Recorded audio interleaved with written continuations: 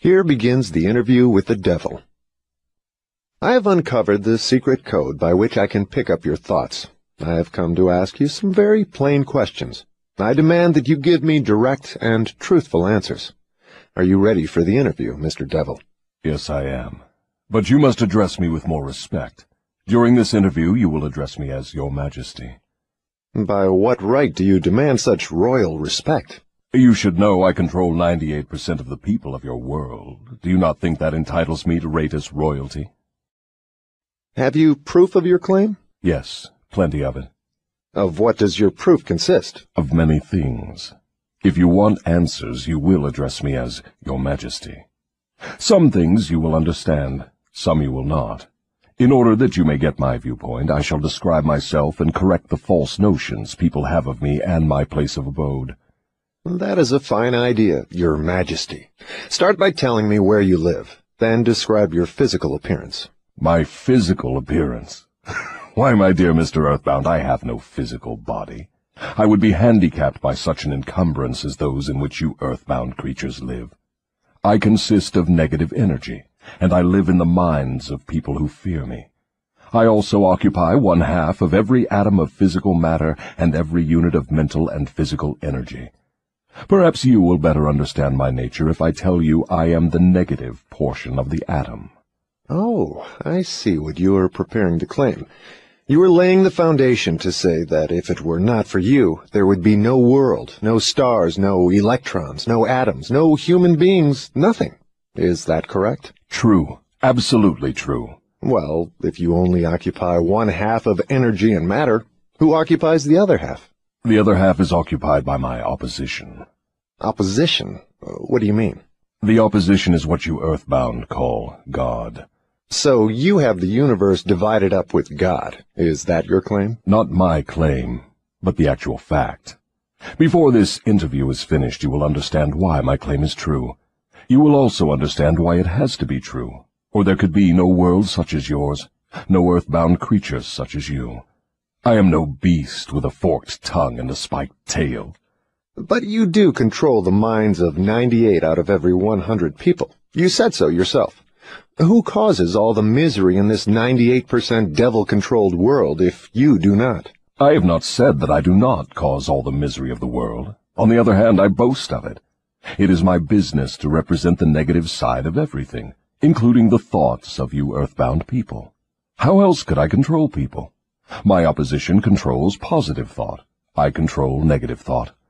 How do you gain control of the minds of people? Oh, that is easy. I merely move in and occupy the unused space of the human brain. I sow the seeds of negative thought in the minds of people so I can occupy and control the space. You must have many tricks and devices by which you gain and hold control of the human mind. To be sure, I employ tricks and devices to control human thought. My devices are clever ones, too. Go ahead and describe your clever tricks, Your Majesty. One of my cleverest devices for mind control is fear. I plant the seed of fear in the minds of people, and as these seeds germinate and grow, through use, I control the space they occupy. The 6 most effective fears are the fear of poverty, criticism, ill health, loss of love, old age, and death. Which of these 6 fears serves you most often, Your Majesty? The first and the last, poverty and death. At one time or another during life, I tighten my grip on all people through one or both of these. I plant these fears in the minds of people so deftly that they believe them to be their own creation. I accomplish this end by making people believe I am standing just beyond the entrance gate of the next life, waiting to claim them after death for eternal punishment. Of course, I cannot punish anyone, except in that person's own mind, through some form of fear. But fear of the thing which does not exist is just as useful to me as fear of that which does exist. All forms of fear extend the space I occupy in the human mind. Your Majesty, will you explain how you gained this control over human beings? The story is too long to be told in a few words. It began over 1,000,000 years ago when the first man began to think. Up to that time I had control over all mankind, but enemies of mine discovered the power of positive thought, placed it in the minds of men, and then began a battle on my part to remain in control. So far I have done quite well by myself, having lost only 2% of the people to the opposition. I take it from your answer that men who think are your enemies. Is that right? It is not right, but it is correct. Tell me something more about the world in which you live. I live wherever I choose. Time and space do not exist for me. I am a force best described to you as energy. My favorite physical dwelling place, as I have told you, is in the minds of the earthbound. I control a part of the brain space of every human being. The amount of space I occupy in each individual's mind depends upon how little and what sort of thinking that person does.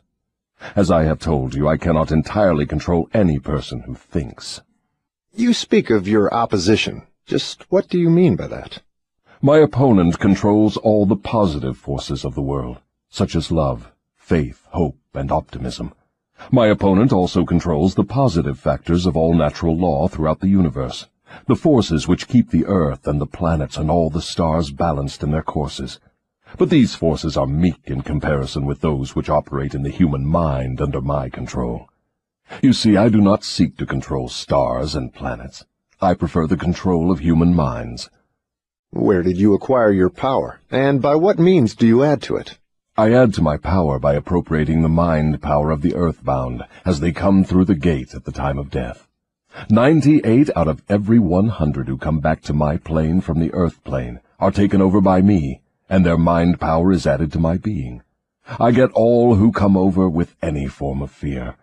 You see, I am constantly at work, preparing the minds of people before death, so I can appropriate them when they come back to my plane.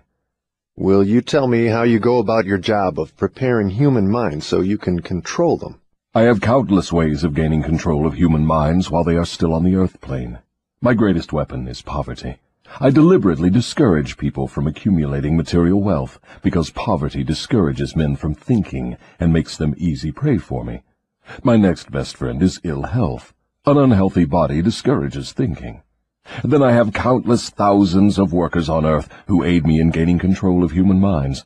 I have these agents placed in every calling. They represent every race and creed, every religion. Who are your greatest enemies on earth, Your Majesty? All who inspire people to think and act on their own initiative are my enemies. Such men as Socrates, Confucius, Voltaire, Emerson, Thomas Paine, and Abraham Lincoln. And you are not doing me any good either. Is it true that you use men who have great wealth? As I have already told you, poverty is always my friend because it discourages independence of thought and encourages fear in the minds of men. Some wealthy men serve my cause, while others do me great damage, depending on how the wealth is used. The great Rockefeller fortune, for example, is one of my worst enemies. That is interesting, Your Majesty. Will you tell me why you fear the Rockefeller fortune more than others? The Rockefeller money is being used to isolate and conquer diseases of the physical body in all parts of the world. Disease has always been one of my most effective weapons. The fear of ill health is second only to the fear of poverty. The Rockefeller money is uncovering new secrets of nature in 100 different directions, all of which are designed to help men take and keep possession of their own minds. It is encouraging new and better methods of feeding, clothing, and housing people. It is wiping out the slums in the large cities, the places where my favorite allies are found. It is financing campaigns for better government and helping to wipe out dishonesty in politics. It is helping to set higher standards in business practice and encouraging businessmen to conduct business by the golden rule, and that is not doing my cause any good. What about these boys and girls who are said to be on the road to hell? Are you in control of them? Well, I can answer that question only with yes and no. I have corrupted the minds of the young by teaching them to drink and smoke, but they have me baffled through their tendency to think for themselves. You say you have corrupted the minds of the young people with liquor and cigarettes. I can understand how liquor might destroy the power of independent thought, but do not see what cigarettes have to do with helping your cause. You may not know it, but cigarettes break down the power of persistence. They destroy the power of endurance. They destroy the ability to concentrate. They deaden and undermine the imaginative faculty, and help in other ways to keep people from using their minds most effectively. Do you know I have millions of people, young and old of both sexes, who smoke 2 packages of cigarettes a day? That means I have millions of people who are gradually destroying their power of resistance. One day I shall add to their habit of cigarette-smoking other thought-destroying habits, until I shall have gained control of their minds. Habits come in pairs, triplets, and quadruplets. Any habit which weakens one's willpower invites a flock of its relatives to move in and take possession of the mind. The cigarette habit not only lowers the power of resistance and discourages persistence, but it invites looseness in other human relationships. I never thought that cigarettes were a tool of destruction, Your Majesty, but your explanation throws a different light on the subject. How many converts to the habit do you now claim? I am proud of my record. Millions are now victims, and the number is increasing daily. Soon I shall have most of the world indulging in the habit. In thousands of families I now have followers of the habit, including every member of the family. Very young boys and girls are beginning to take up the habit. They are learning how to smoke by observing their parents and older brothers and sisters. Which do you consider to be your greater tool for gaining control of human minds, cigarettes or liquor? Without hesitation, I would say cigarettes. Once I get a young person to join my 2-package-a-day club, I have no trouble in inducing that person to take on the habit of liquor, overindulgence of sex, and all other related habits which destroy independence of thought and action. Your Majesty, when I began this interview, I had you all wrong. I thought you were a fraud and a fake, but I see now that you are quite real and very powerful. Your apology is accepted, but you need not have bothered. Millions of people have questioned my power, and I got most of them at the gate as they came over. I ask no person to believe in me. I prefer that people fear me. I am no beggar. I take what I want by cleverness and force. Begging people to believe is the business of my opposition, not mine. Your Majesty will please pardon my rudeness, but I would not be able to look myself in the face again if I did not tell you, here and now, that you are the damnedest fiend ever to be turned loose on innocent people. I always had the wrong conception of you. I thought you were kind enough to let people alone while they were living, that you merely tortured their souls after death. Now I learn from your own brazen confession that you destroy their right to freedom of thought and cause them to go through a living hell on earth. What do you have to say to that? I get what I want by exercising self-control. It is not so good for my own business, but I suggest you emulate me instead of criticizing me. You call yourself a thinker, and you are. Otherwise you would never have forced this interview on me. But you will never be the sort of thinker that frightens me unless you gain and exercise greater control over your own emotions. Let us get away from personalities. I came here to learn more about you, not to discuss myself. Please go ahead and tell me of the many tricks you have devised for gaining control of the human mind. What is your most powerful weapon just now? That is a difficult question to answer. I have so many devices for entering human minds and controlling them that it is difficult to say which are the most powerful. Right at the moment I am trying to bring about another world war. My friends here in Washington are helping me to involve America in the war. If I can start the world to killing on a wholesale basis, I shall be able to put into operation my favorite device for mind control. It is what you call mass fear. I used this device to bring about the other World War in 1914. I used it to bring about the economic depression in 1929. And if my opposition had not double-crossed me, I would now be in possession of every man, woman, and child in the world. You can see for yourself how near I came to world domination, the thing I have been struggling to attain for thousands of years. Yes, I see your point. Who wouldn't? You are a very ingenious manipulator of the minds of people. Is your devilish business carried on only through people of high position and great influence? Oh, no. I use the minds of people in all walks of life. As a matter of fact, I prefer the type of person who makes no pretense of thinking. I can manipulate that sort of person without difficulty. I could not control 98% of the people of the world if all people were skilled in thinking for themselves. I'm interested in the welfare of those people whom you claim to control. Therefore, I wish you to tell me all of the tricks by which you enter and control their minds. I want a complete confession from you, so begin with your cleverest trick. This is suicide you are forcing on me, but I am helpless. So settle down, and I will place in your hands the weapon by which millions of your fellow earthbound will defend themselves against me. Tell me first about your most clever trick, the one you use to ensnare the greatest number of people.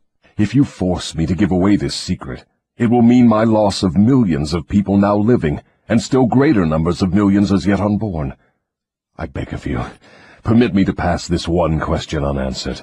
So His Majesty the Devil fears a mere humble earthbound creature? Is that right? It is not right, but it is true. You have no right to rob me of my most necessary tool of trade. For millions of years I have dominated earthbound creatures through fear and ignorance. Now you come along and would destroy my use of these weapons by forcing me to tell how I use them.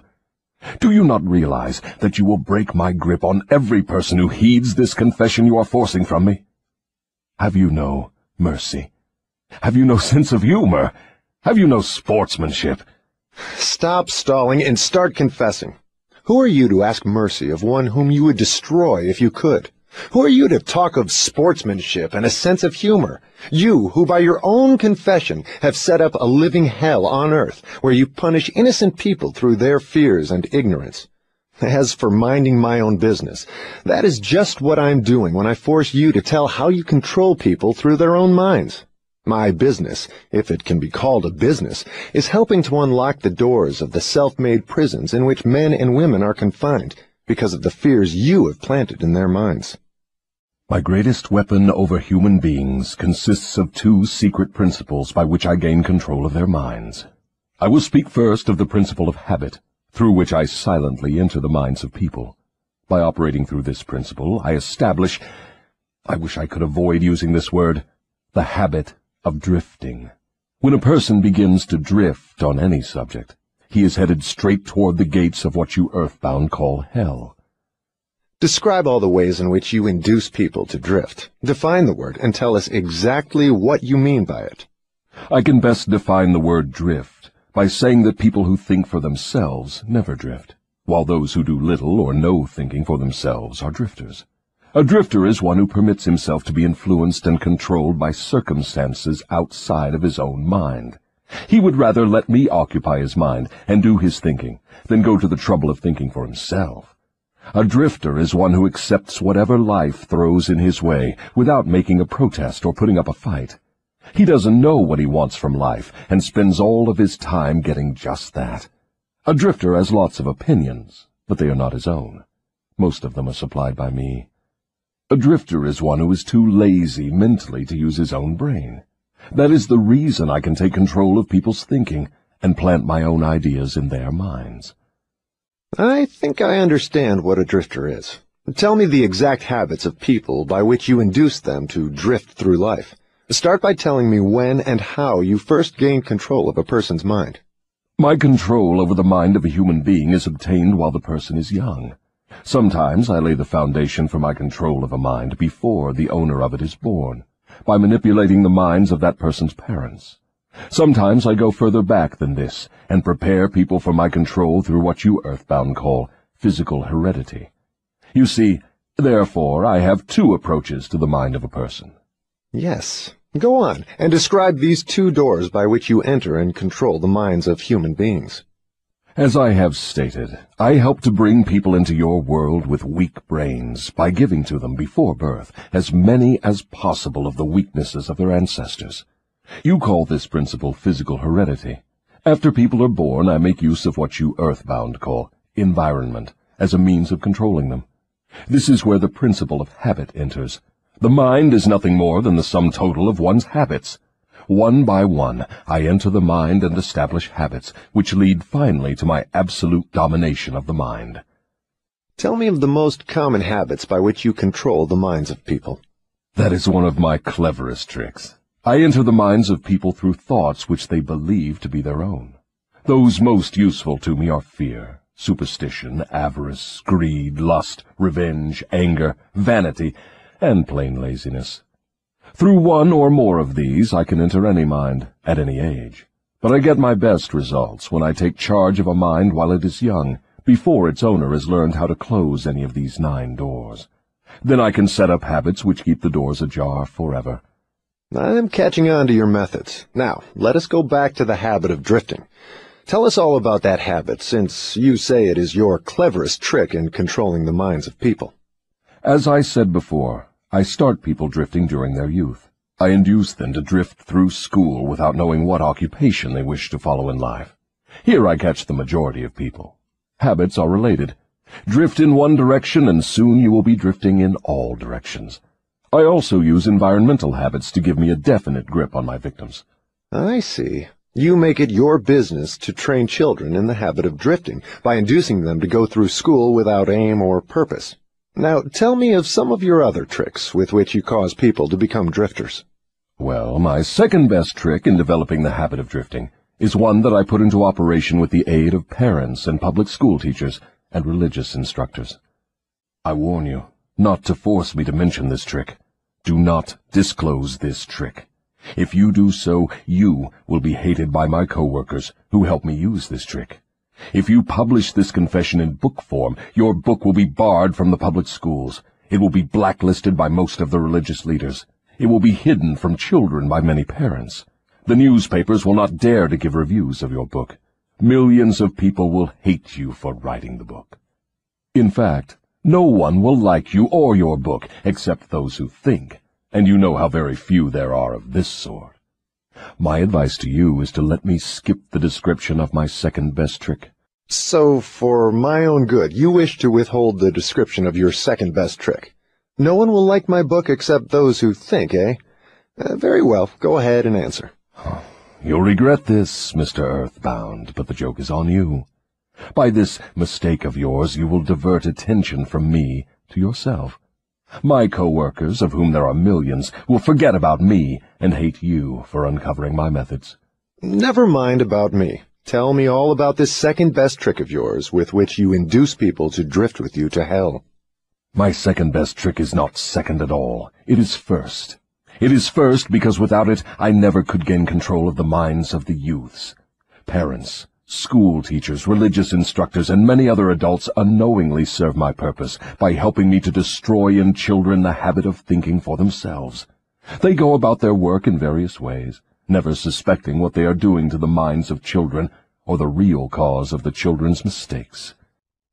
I can hardly believe you, Your Majesty. I've always believed that children's best friends were those closest to them, their parents, their school teachers, and their religious instructors.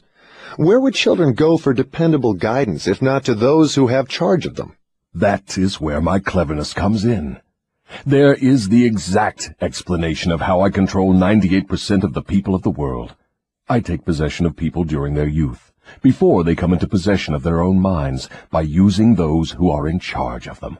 I especially need the help of those who give children their religious instruction, because it is here that I break down independent thought and start people on the habit of drifting, by confusing their minds with unprovable ideas concerning a world of which they know nothing. It is here also that I plant in the minds of children the greatest of all fears, the fear of hell. I understand that it is easy for you to frighten children with threats of hell, but how do you continue to make them fear you and your hell after they grow up and learn to think for themselves? Children grow up, but they do not always learn to think for themselves. Once I capture the mind of a child through fear, I weaken that child's ability to reason and to think for himself, and that weakness goes with the child all through life. Is that not taking unfair advantage of a human being by contaminating his mind before he comes into full possession of it? Everything is fair that I can use to further my ends. I have no foolish limitations of right and wrong. Might is right with me. I use every known human weakness to gain and keep control of the human mind. I understand your devilish nature. Now, let us get back to further discussion of your methods of inducing people to drift to hell here on earth. From your confession, I see that you take charge of children while their minds are young and pliable. Tell me more of how you use parents, teachers, and religious leaders to ensnare people into drifting. One of my favorite tricks is to coordinate the efforts of parents and religious instructors, so they work together in helping me to destroy the children's power to think for themselves. I use many religious instructors to undermine the courage and power of independent thought of children by teaching them to fear me. But I use parents to aid the religious leaders in this great work of mine. How do parents help religious leaders destroy their children's power to think for themselves? I never heard of such a monstrosity. I accomplish this through a very clever trick. I cause the parents to teach their children to believe as the parents do in connection with religion, politics, marriage, and other important subjects. In this way, as you can see, when I gain control of the mind of a person, I can easily perpetuate the control by causing that person to help me fasten it upon the minds of his offspring. In what other ways do you use parents to convert children into drifters?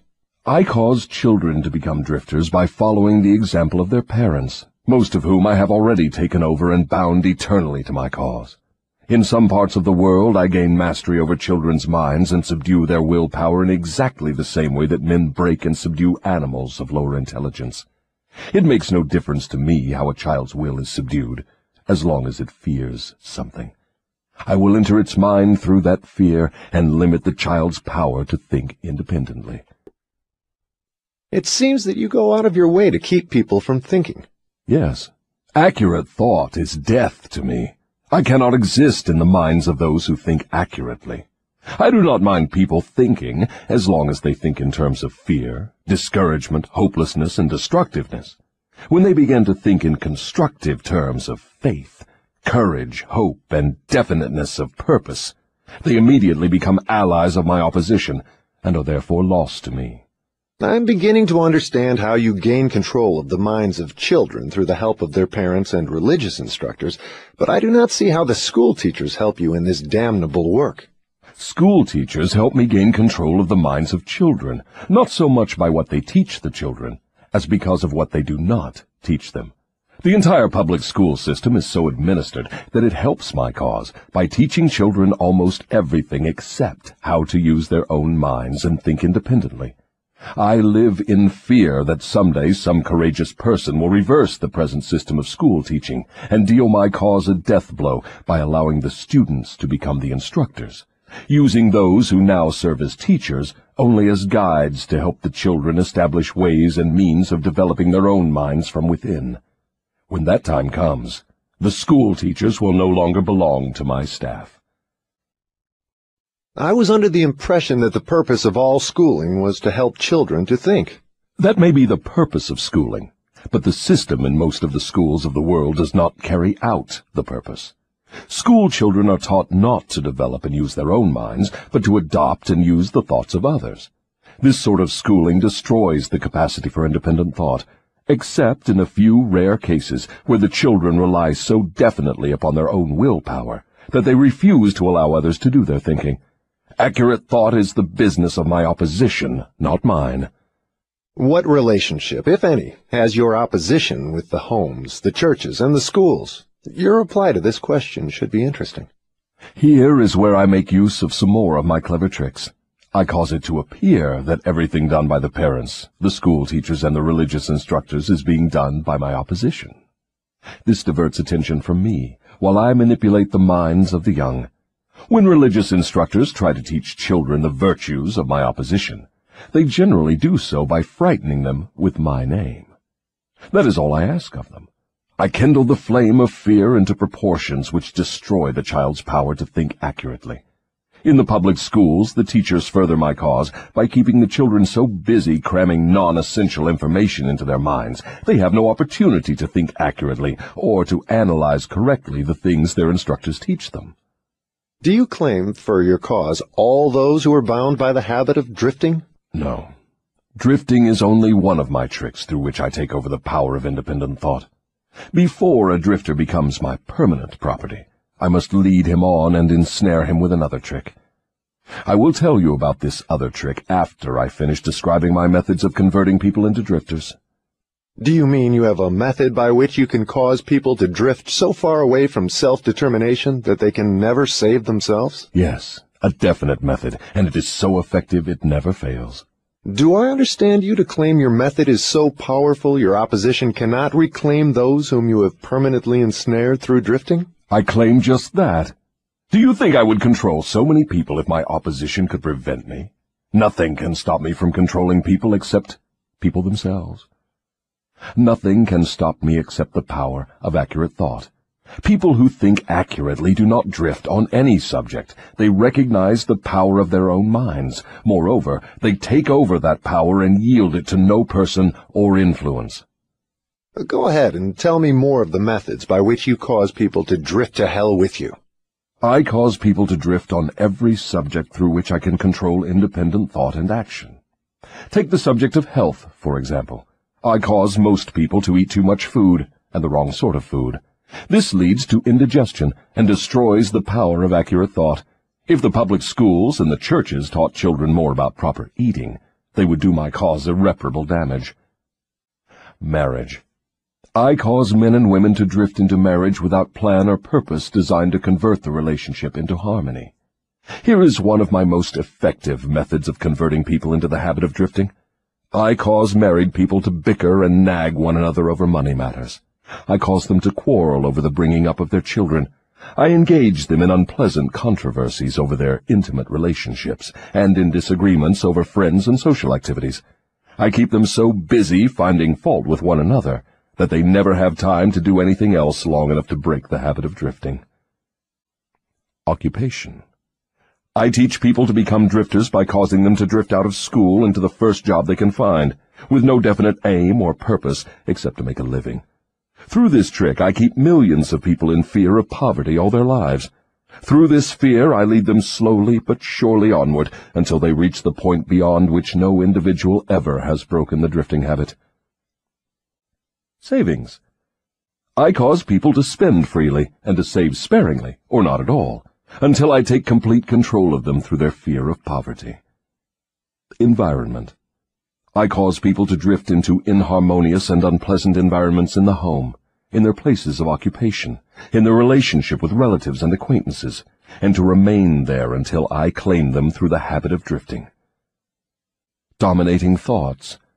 I cause people to drift into the habit of thinking negative thoughts. This leads to negative acts, and involves people in controversies and fills their minds with fears, thus paving the way for me to enter and control their minds. When I move in, I do so by appealing to people through negative thoughts, which they believe to be their own. I plant the seeds of negative thought in the minds of people through the pulpit, the newspapers, the moving pictures, the radio, and all other popular methods of appeal to the mind. I cause people to allow me to do their thinking for them, because they are too lazy and too indifferent to think for themselves. I conclude from what you say that drifting and procrastination are the same. Is that true? Yes, that is correct. Any habit which causes one to procrastinate, to put off reaching a definite decision, leads to the habit of drifting. Is man the only creature who drifts? Yes. All other creatures move in response to definite laws of nature. Man alone defies nature's laws and drifts when he wills. Everything outside the minds of men is controlled by my opposition, by laws so definite that drifting is impossible. I control the minds of men solely because of their habit of drifting, which is only another way of saying that I control the minds of men only because they neglect or refuse to control and use their own minds. This is getting to be pretty deep stuff for a mere human being. Let us get back to the discussion of something less abstract. Please tell me how this drifting habit affects people in the everyday walks of life, and tell me in terms the average person can understand. I would prefer to keep this interview up among the stars. No doubt you would. That would save you from being exposed. But let us come back to Earth. Tell me now what drifting is doing to us as a nation here in the United States. Frankly, I may as well tell you that I hate the United States as only the devil can hate. That is interesting. What is the cause of this hatred? The cause was born on July 4, 1776, when 56 men signed a document which destroyed my chances of controlling the nation. You know that document as the Declaration of Independence. Had it not been for the influence of that damnable document, I would now have a dictator running the country, and I would stop this right to free speech and independent thought that is threatening my rule on earth. Am I to understand from what you say that nations controlled by self-appointed dictators belong in your camp? There are no self-appointed dictators. I appoint them all. Moreover, I manipulate them and direct them in their work. Nations run by my dictators know what they want and take it by force. Look what I have done through Mussolini in Italy. Look what I am doing through Hitler in Germany. Look what I am doing through Stalin in Russia. My dictators run those nations for me because the people have been subdued through the habit of drifting. My dictators do no drifting. That is why they rule for me the millions of people under their control. What would happen if Mussolini, Stalin, and Hitler turned traitors and disavowed you and your rule? That will not happen because I have them too well bribed. I am paying each of them with the sop of his own vanity, by making him believe he is acting on his own account. That is another trick of mine. Let us come back to the United States and learn something of what you are doing to convert people into the habit of drifting. Right now I am paving the way for a dictatorship by sowing the seeds of fear and uncertainty in the minds of the people. Through whom are you carrying on your work? Mainly through the president. I am destroying his influence with the people by causing him to drift on the question of a working agreement between employers and their employees. If I can induce him to drift for another year, he will be so thoroughly discredited I can hand over the country to a dictator. If the president continues to drift, I will paralyze personal freedom in the United States, just as I destroyed it in Spain, Italy, Germany, and England. What you say leads me to the conclusion that drifting is a weakness which inevitably ends in failure, whether among individuals or nations. Is that your claim? Drifting is the most common cause of failure in every walk of life. I can control anyone whom I can induce to form the habit of drifting on any subject. The reason for this is twofold. First, the drifter is just so much putty in my hands, to be molded into whatever pattern I choose, because drifting destroys the power of individual initiative. Second, the drifter cannot get help from my opposition, because the opposition is not attracted to anything so soft and useless. Is that why a few people are wealthy, while the majority of people are poor? That is exactly the reason. Poverty, like physical illness, is a contagious disease. You find it always among the drifters, never among those who know what they want and are determined to get just that. It may mean something to you when I call your attention to the fact that the non-drifters, whom I do not control, and those who possess most of the wealth of the world, happen to be the same people. I have always understood that money was the root of all evil, that the poor and the meek would inherit heaven, while the wealthy would pass into your hands. What have you to say of that claim? Men who know how to get the material things of life generally know how to keep out of the hands of the devil as well. The ability to acquire things is contagious. Drifters acquire nothing except that which no one else wants. If more people had definite aims and stronger desires for material and spiritual riches, I would have fewer victims.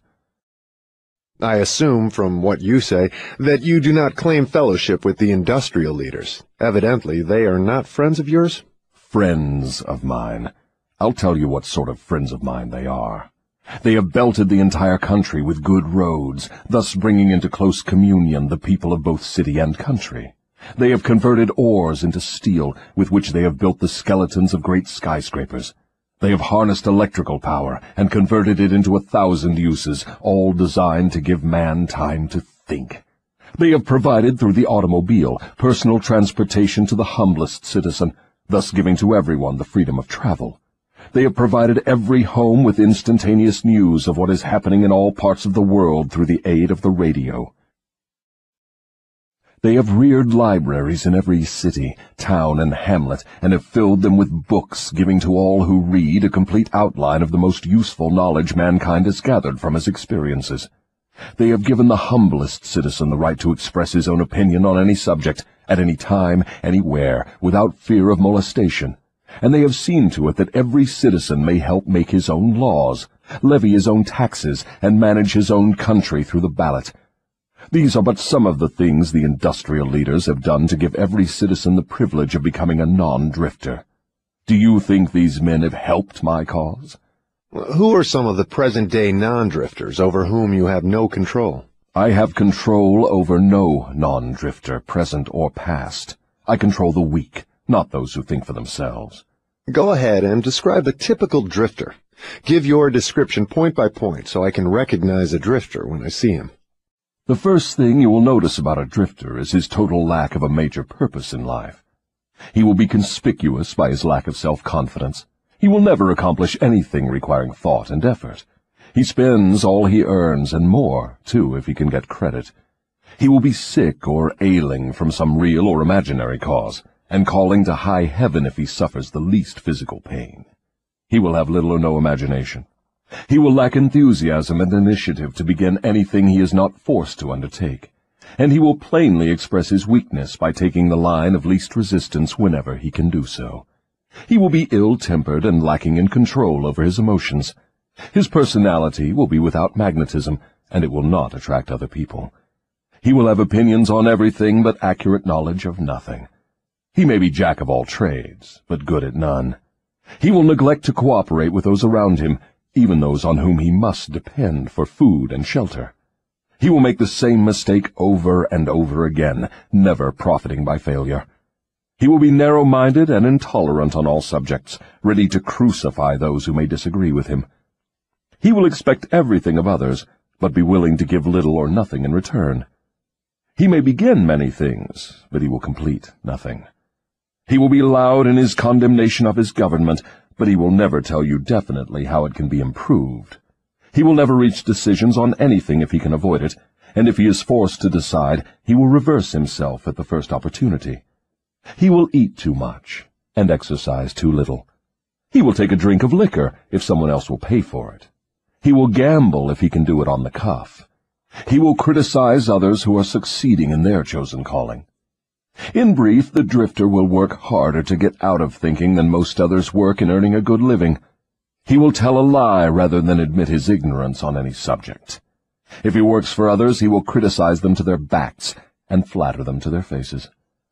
You have given me a graphic description of the drifter. Please now describe the non-drifter so that I may recognize him on sight. The first sign of a non-drifter is this. He is always engaged in doing something definite, through some well-organized plan which is definite. He has a major goal in life toward which he is always working, and many minor goals, all of which lead toward his central scheme. The tone of his voice, the quickness of his step, the sparkle in his eyes, the quickness of his decisions clearly mark him as a person who knows exactly what he wants and is determined to get it, no matter how long it may take, or what price he must pay. If you ask him questions, he gives you direct answers, and never falls back on evasions or resorts to subterfuge. He extends many favors to others, but accepts favors sparingly, or not at all. He will be found up front, whether he is playing a game or fighting a war. If he does not know the answers, he will say so frankly. He has a good memory, never offers an alibi for his shortcomings. He never blames others for his mistakes, no matter if they deserve the blame. He used to be known as a go-getter, but in modern times he is called a go-giver. You will find him running the biggest business in town, living on the best street, driving the best automobile, and making his presence felt wherever he happens to be. He is an inspiration to all who come into contact with his mind. The major distinguishing feature of the non-drifter is this. He has a mind of his own, and uses it for all purposes. Is the non-drifter born with some mental, physical, or spiritual advantage not available to the drifter? No. The major difference between the drifter and the non-drifter is something equally available to both. It is simply the prerogative right of each to use his own mind and think for himself. What brief message would you send to the typical drifter if you wished to cure him of this evil habit? I would admonish him to wake up and give. Give what? Some form of service useful to as many people as possible. So the non-drifter is supposed to give, is he? Yes, if he expects to get, and he must give before he gets. Some people doubt that you exist. I wouldn't worry about that if I were you. Those who are ready to be converted from the habit of drifting will recognize the authenticity of this interview by its soundness of counsel. The others are not worth the trouble it would take to convert them. Why do you not try to stop me from publishing this confession I'm wringing from you? Because that would be the surest of all ways to guarantee you will publish it. I have a better plan than trying to suppress publication of my confession. I will urge you to go ahead with the publication, then sit back and watch you suffer when some of my faithful drifters begin to make things hot for you. I will not need to deny your story. My followers will do that for me. See if they don't. If this confession of yours stopped right here, Your statement would be sound, but fortunately for millions of your victims who will gain their release because of your confession, this interview will continue until you have supplied me with the weapon by which you will eventually be restrained from domination of people through their fears and superstitions. Remember, Your Majesty, your confession has just begun. After I wring from you a description of the methods by which you control people, I will force you also to give the formula by which your control can be broken at will. It is true I shall not remain here long enough to defeat you, but the published word I leave behind me will be deathless, because it will consist of truth. You fear the opposition of no individual, because you know it will be short, but you do fear truth. You fear truth and nothing else, for the reason it is slowly but definitely giving human beings freedom from all manner of fear. Without the weapon of fear, you would be helpless and entirely unable to control any human being. Is that true or false? I have no alternative but to admit that what you say is true. Now that we understand each other, let us go ahead with your confession. But before we continue, I may as well take time out to do a little boasting on my own account, now that you have had your fling at it. I will confine myself to one question, the answer to which will give me all the satisfaction I want. Is it not true that you control only the minds of those who have allowed the drifting habit to be fixed upon them? Yes, that is true. I have already admitted this truth in a dozen or more different ways. Why do you tantalize me by repeating the question? There is power in repetition. I'm forcing you to repeat the highlights of your confession in as many different ways as possible, so your victims may check this interview and determine its soundness by their own experiences with you. That is one of my little tricks. Do you approve of my method? You couldn't be setting a trap for me for the purpose of doing some more boasting, could you? I am asking the questions and you are doing the answering. Go ahead now and confess why you are powerless to stop me from forcing this confession from you. I want your confession for aid and comfort to victims of yours whom I intend to release from your control the moment they read your confession. I am powerless to influence or control you, because you have found the secret approach to my kingdom. You know that I exist only in the minds of people who have fears. You know that I control only the drifters who neglect to use their own minds. You know that my hell is here on earth, and not in the world that comes after death. And you know also that drifters supply all the fire I use in my hell. You know that I am a principle or form of energy which expresses the negative side of matter and energy, and that I am not a person with a forked tongue and a spiked tail. You have become my master because you have mastered all your fears. Lastly, you know that you can release all of my earthbound victims whom you contact, and this definite knowledge is the blow with which you will deal me the greatest damage. I cannot control you because you have discovered your own mind, and you have taken charge of it. There now, Mr. Earthbound, that confession should feed your vanity to the bursting point. That last dart was unnecessary. Knowledge of the sort I have used to master you does not contaminate itself with vulgar indulgence and vanity. Truth is the one and only thing in the world that can stand ridicule. Now let us continue with your confession. What is wrong with the principle of flattery? You use it, do you not? Do I use it? Man alive, flattery is one of my most useful weapons.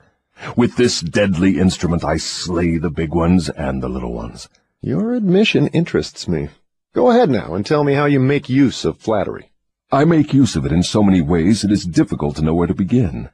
I warn you, before I answer in detail, that publishing my answers will bring down an avalanche of ridicule on your head for bringing up the question. I'll take the responsibility. Proceed.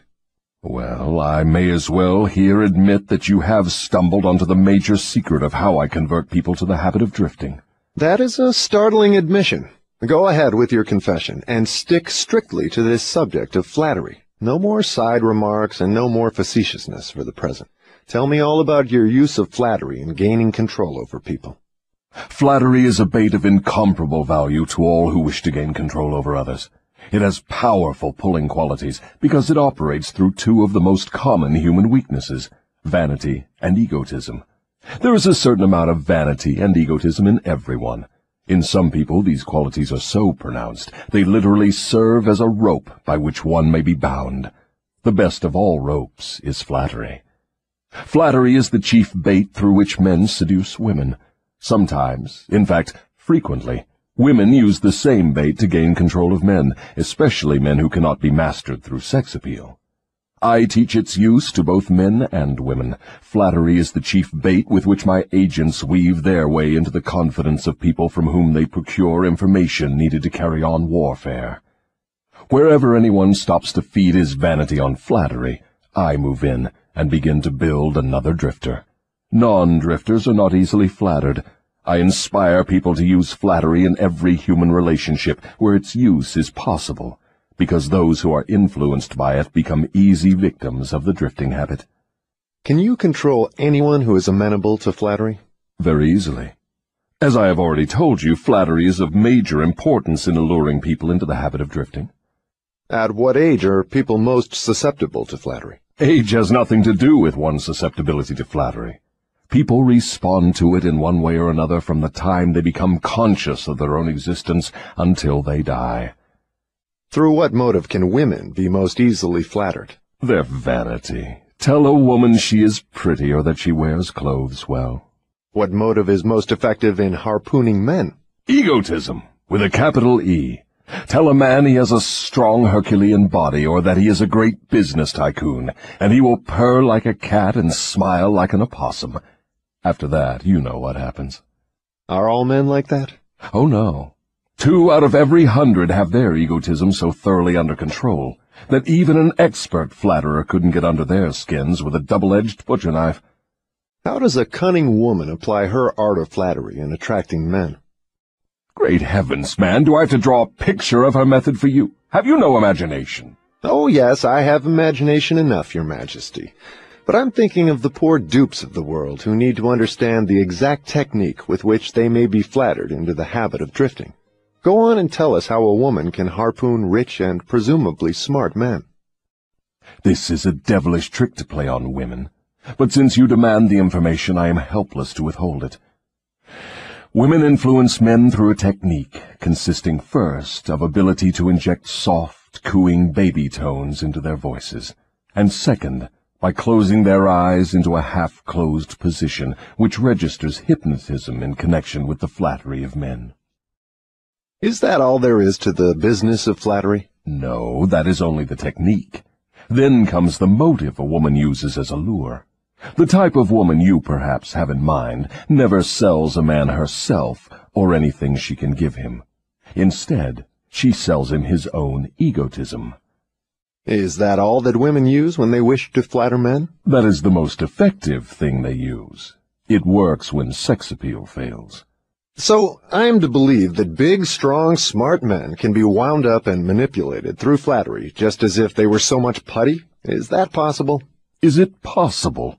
It is happening every minute of the day. Moreover, unless they are non-drifters, the bigger they come, the harder they fall when the expert flatterer moves in on them. Tell me of some of your other tricks with which you cause people to drift in life. One of my most effective devices is failure. The majority of people begin to drift as soon as they meet with opposition, and not 1 out of 10,000 will keep on trying after failing 2 or 3 times. So it is your business to induce people to fail whenever you can. Is that correct? You have it right. Failure breaks down one's morale, destroys self-confidence, subdues enthusiasm, dulls imagination, and drives away definiteness of purpose. Without these qualities, no one can permanently succeed in any undertaking. The world has produced thousands of inventors with ability superior to that of the late Thomas A. Edison, but these men have never been heard of, while the name of Edison will go marching on, because Edison converted failure into a stepping stone to achievement, while the others used it as an alibi for not producing results. Is the capacity to surmount failure without being discouraged one of Henry Ford's chief assets? Yes, and this same quality is the chief asset of every man who attains outstanding success in any calling. That statement covers lots of territory, Your Majesty. Do you not wish to modify it or tone it down a bit for the sake of accuracy?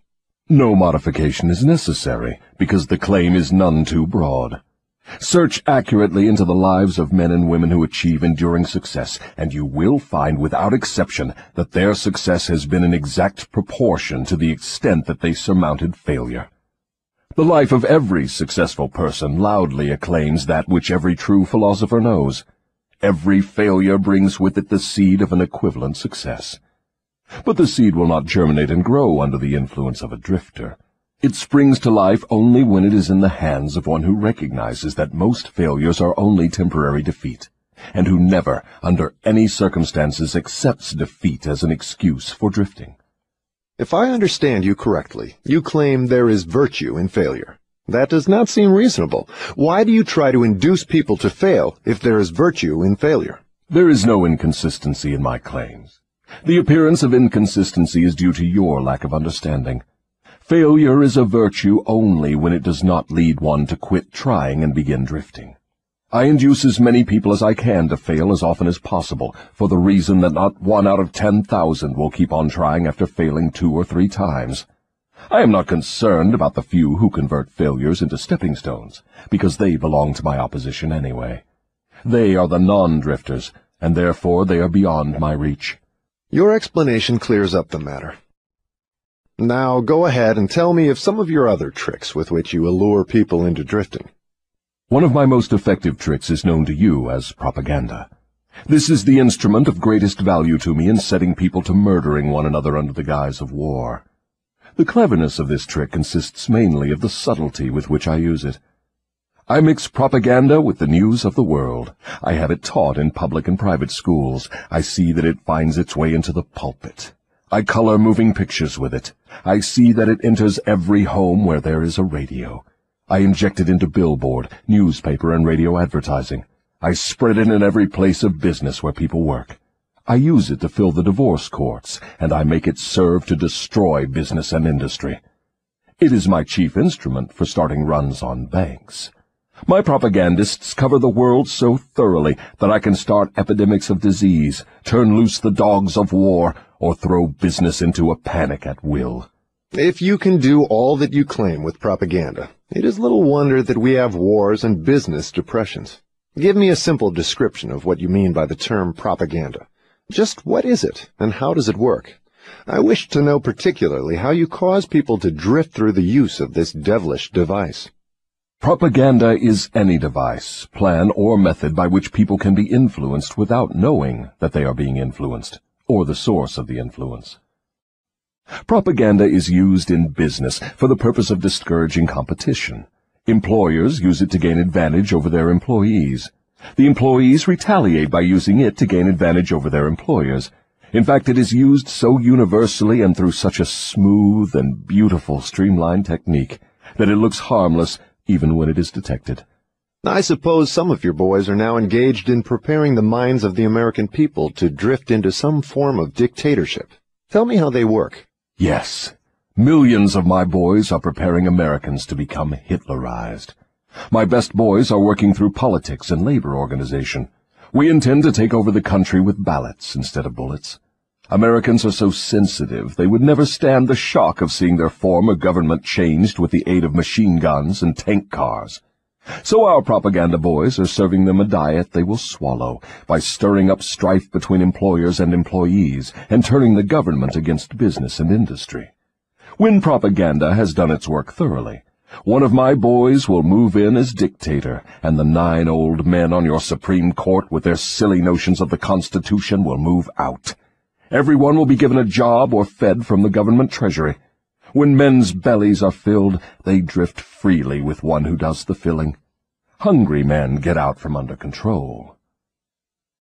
I have often wondered who invented the clever trick which you call propaganda. From what you tell me of its source and nature, I understand why it is so deadly. Only one as clever as your Majesty could have invented such a device with which to dull the reason, dethrone the will, and lure men into drifting. Why do you not use your powerful propaganda to gain control of your victims, instead of subduing them through fear and annihilating them through warfare? What is fear of the devil except propaganda? You have not observed my technique very carefully, or you would have seen that I am the world's greatest propagandist. I never attain an end by direct, open means which I can achieve through subterfuge and subtlety. What do you suppose I am using when I plant negative ideas in the minds of men, and gain control of them through what they believe to be their own ideas? What would you call that, except the cleverest of all forms of propaganda? Surely you are not going to tell me that you destroy people through their own help without their realizing what you are doing. That is exactly what I wish you to understand. Moreover, I will show you exactly how the trick is performed. Now we are getting somewhere. Exactly how do you convert human beings into propagandists and lure them into self-imprisonment? Give me the story with all its lurid details. This is the most important part of your confession, and I'm consumed with eagerness to gain control of your secret. I can hardly blame you for stalling about answering my question, because you know so well that your answer will snatch millions of innocent victims from your control. You also know that your answer will protect other countless millions of yet unborn people from being victimized by you. It is little wonder you are hedging about answering. Your deductions are correct. This part of my confession will do me more damage than all the remainder of it. Stating your headache in a better way, this part of your confession will save more millions of people from your control than all the remainder of it. All I can say is that you have me in a hell of a situation. Now you shall know how the millions of your victims feel. Let's have it. I make my first entry into an individual's mind by bribing him. What do you use as a bribe? I use many things, all of them pleasant things the individual covets. I use the same sort of bribes that individuals use when they bribe one another. That is, I use for bribes the things people most want. My best bribes are these: love, the thirst for sex expression, covetousness for money, the obsessive desire to gain something for nothing, gambling, vanity in women, egotism in men, desire to be the master of others, desire for intoxicants and narcotics, desire for self-expression through words and deeds, desire to imitate others, desire for the perpetuation of life after death, desire to be a hero or heroine, desire for physical food. That is an imposing list of bribes, Your Majesty.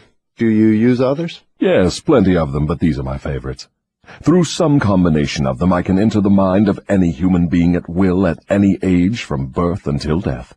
You mean that these bribes are the keys with which you can silently unlock the door to any mind you choose? That is exactly what I mean, and I can do it too. What happens when you enter the mind of a person who is not yet in the habit of drifting, but belongs in the 98% class as a potential drifter? I go to work immediately to occupy as much of that person's mind as I can master. If the individual's greatest weakness is the desire for money, I begin to dangle coins before him, figuratively speaking. I intensify his desire and induce him to go after money. Then when he gets near it, I snatch it away from him. This is an old trick of mine. After the trick has been repeated a few times, the poor fellow gives in and quits. Then I take over a little more space in his mind and fill it with the fear of poverty. That is one of my best mind fillers.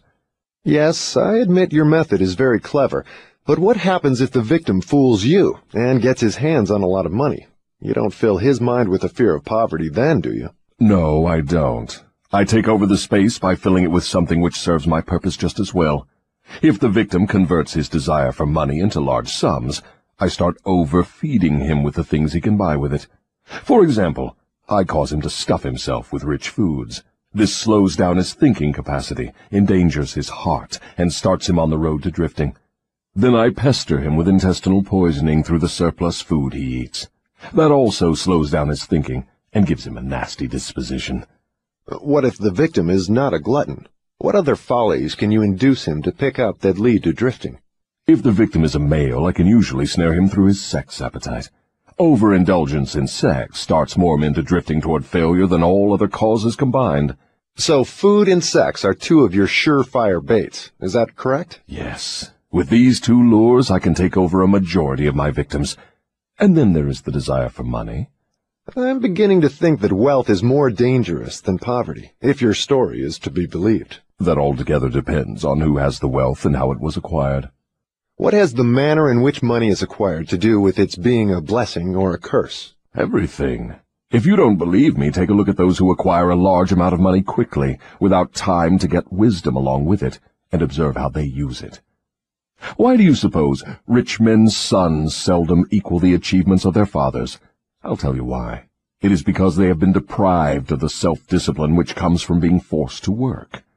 Look into the records of moving picture stars or athletes who suddenly find themselves in possession of big money and hero worship and praise from the public. Observe how quickly I move in and take them over in many cases, mainly through sex, gambling, food, and liquor. With these, I catch and control the biggest and the best of people as soon as they get their hands on big money. What about those who acquire money slowly, by rendering some form of useful service? Are they easily snared too? Oh, I get them all right, but I generally have to change my bait. Some of them want one thing and others want something else.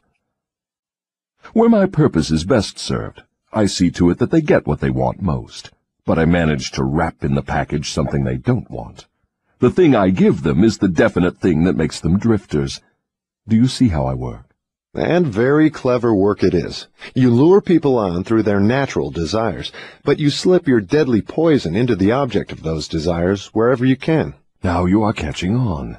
You see, I play both ends against the middle, so to speak. From all you say, I infer that you cannot induce a non-drifter to help you gain control of his mind by baiting him with your bribes. Is that correct?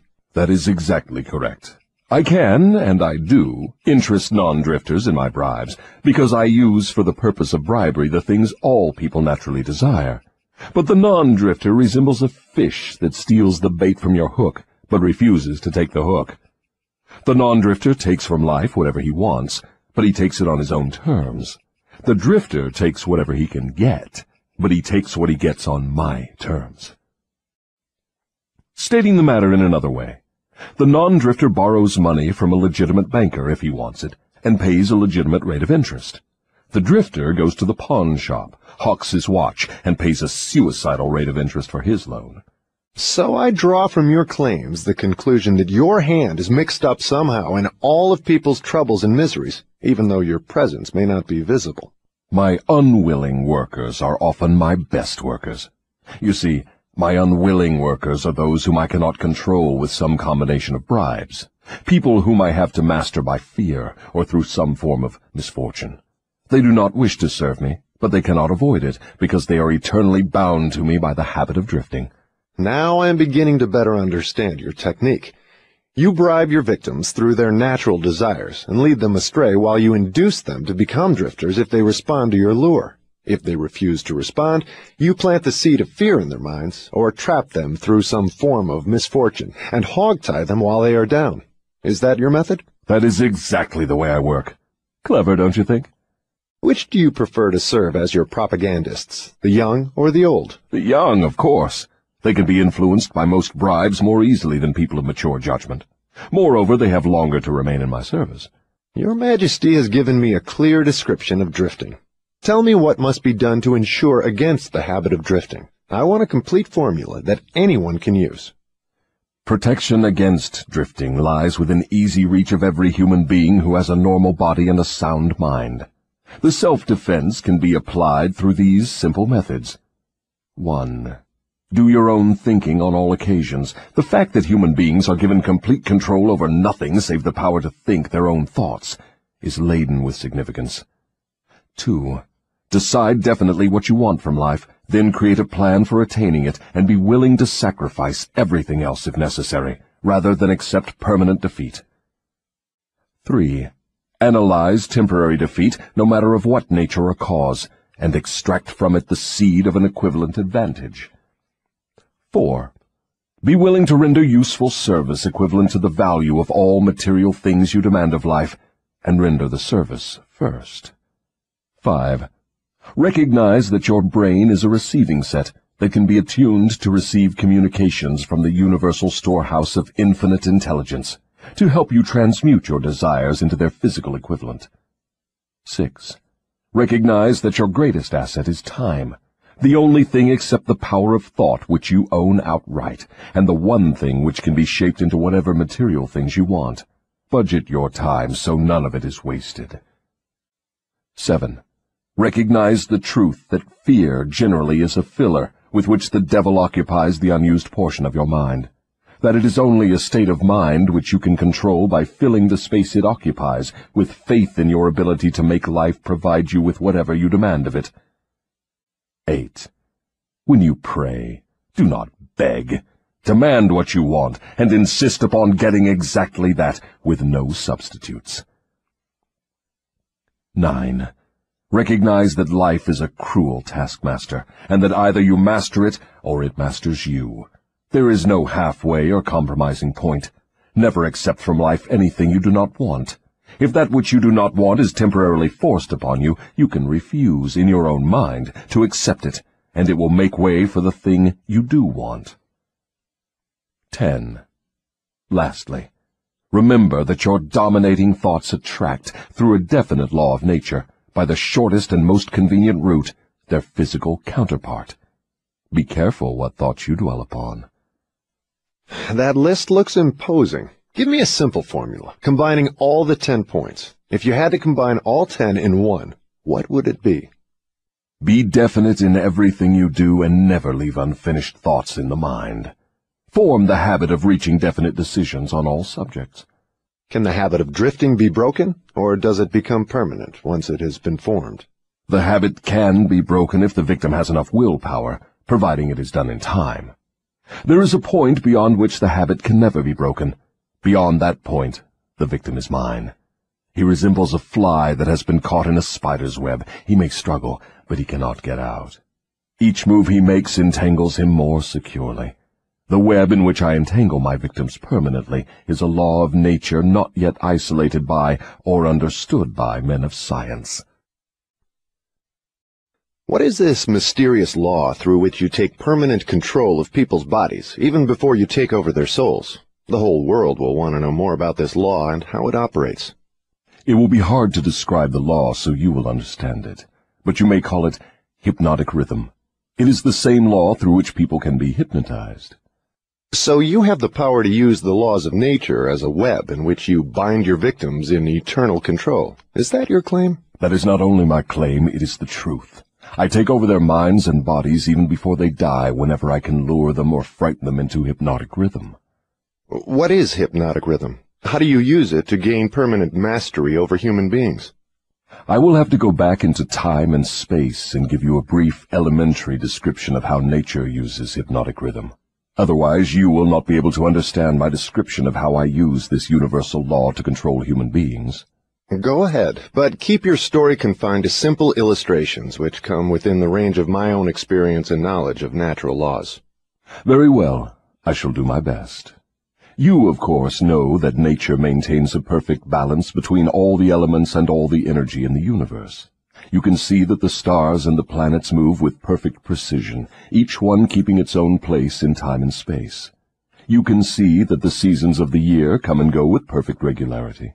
You can see that an oak tree grows from an acorn, and a pine grows from the seed of its ancestor.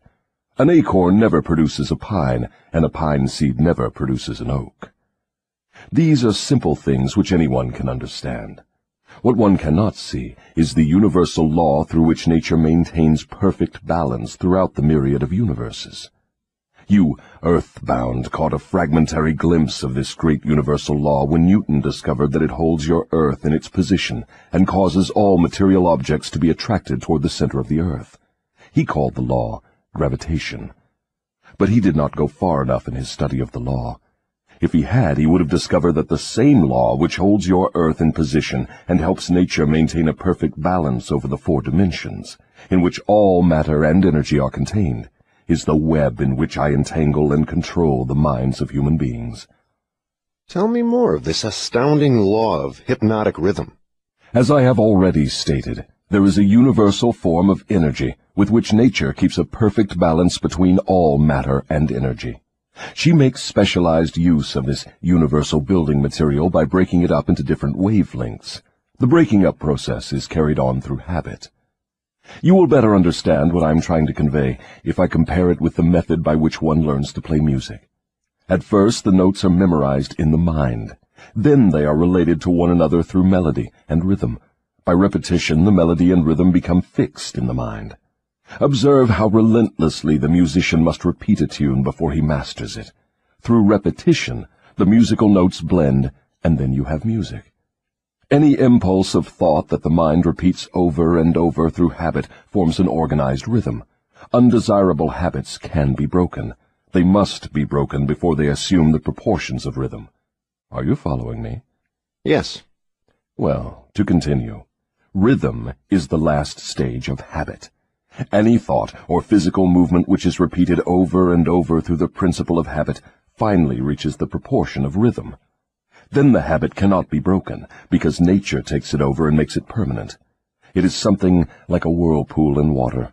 An object may keep floating indefinitely unless it is caught in a whirlpool. Then it is carried round and round, but it cannot escape.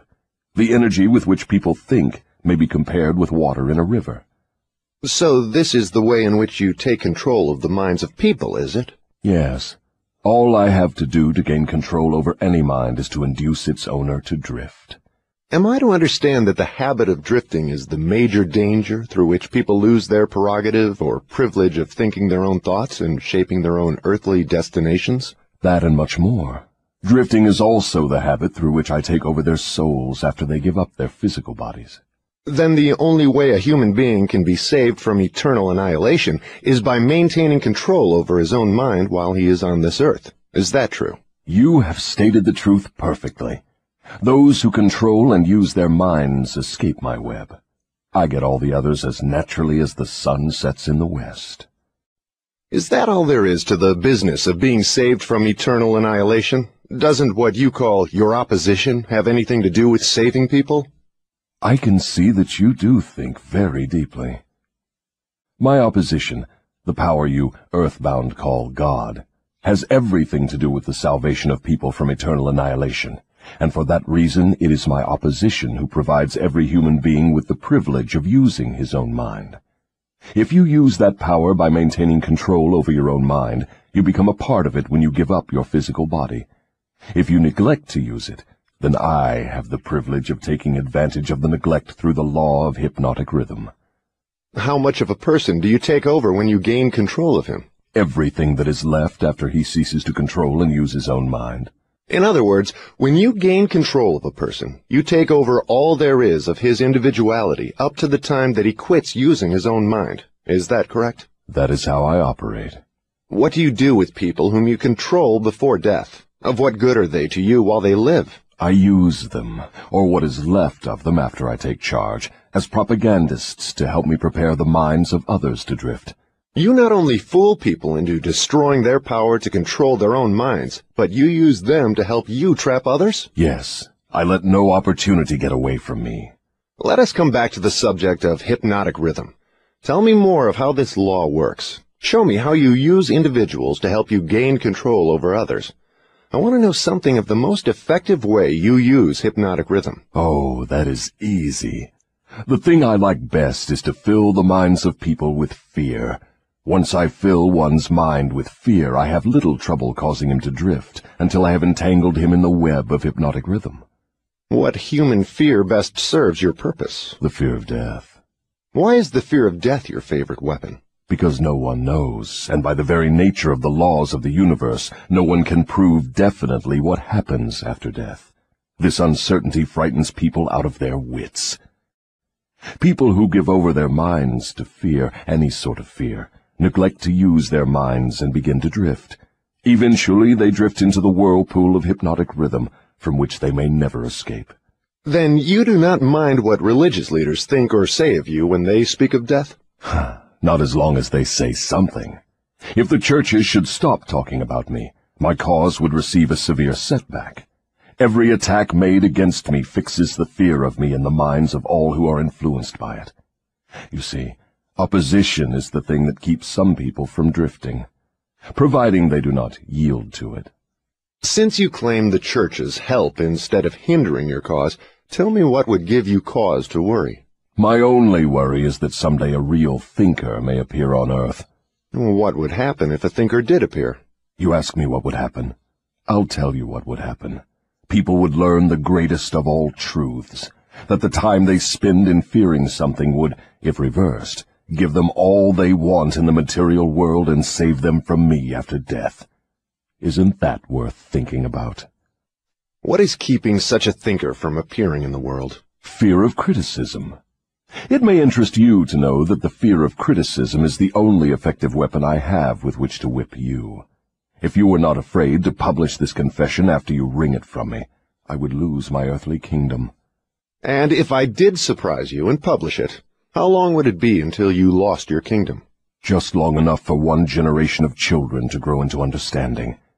You cannot take the adults from me. I have them too securely sewed up.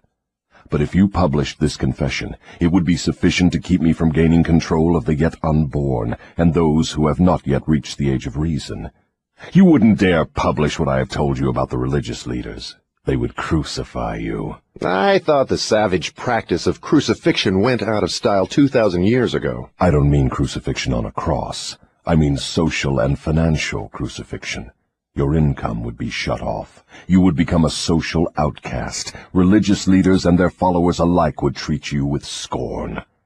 Suppose I should choose to throw in my lot with the select few who make a pretense of using their own minds rather than fear the masses who do not, the masses of whom you claim 98%. If you have courage enough to do this, you will crimp my style. Why do you lay claim to no scientist? Don't you like scientists? Oh, yes. I like all people well enough, but true scientists are out of my reach. Why? Because they think for themselves and spend their time studying natural laws. They deal with cause and effect. They deal with facts wherever they find them. But do not make the mistake of believing scientists have no religion. They have a very definite religion. What is their religion? The religion of truth. The religion of natural law. If the world ever produces an accurate thinker with ability to fathom the deeply buried secret of life and death, you can be sure that science will be responsible for the catastrophe. Catastrophe to whom? To me, of course. Let's get back to the subject of hypnotic rhythm. I want to know more about it. Is it something like the principle through which people can hypnotize one another? It is precisely the same thing. I have already told you so. Why do you repeat your questions? That is an old worldly custom of mine, Your Majesty. For your enlightenment, I will tell you, I am forcing you to repeat many of your statements for the sake of emphasis. I'm also trying to see if I can catch you in a lie. Don't dodge the issue. Get back to hypnotic rhythm and tell me all you know about it. Am I a victim of it? Not now, but you barely missed falling into my web. You drifted toward the whirlpool of hypnotic rhythm until you discovered how to force me into making this confession. Then I lost control of you. How interesting. You are not trying to recapture me through flattery, are you? That would be the best bribe I could offer you. It is the bribe I used on you effectively before you got the upper hand of me.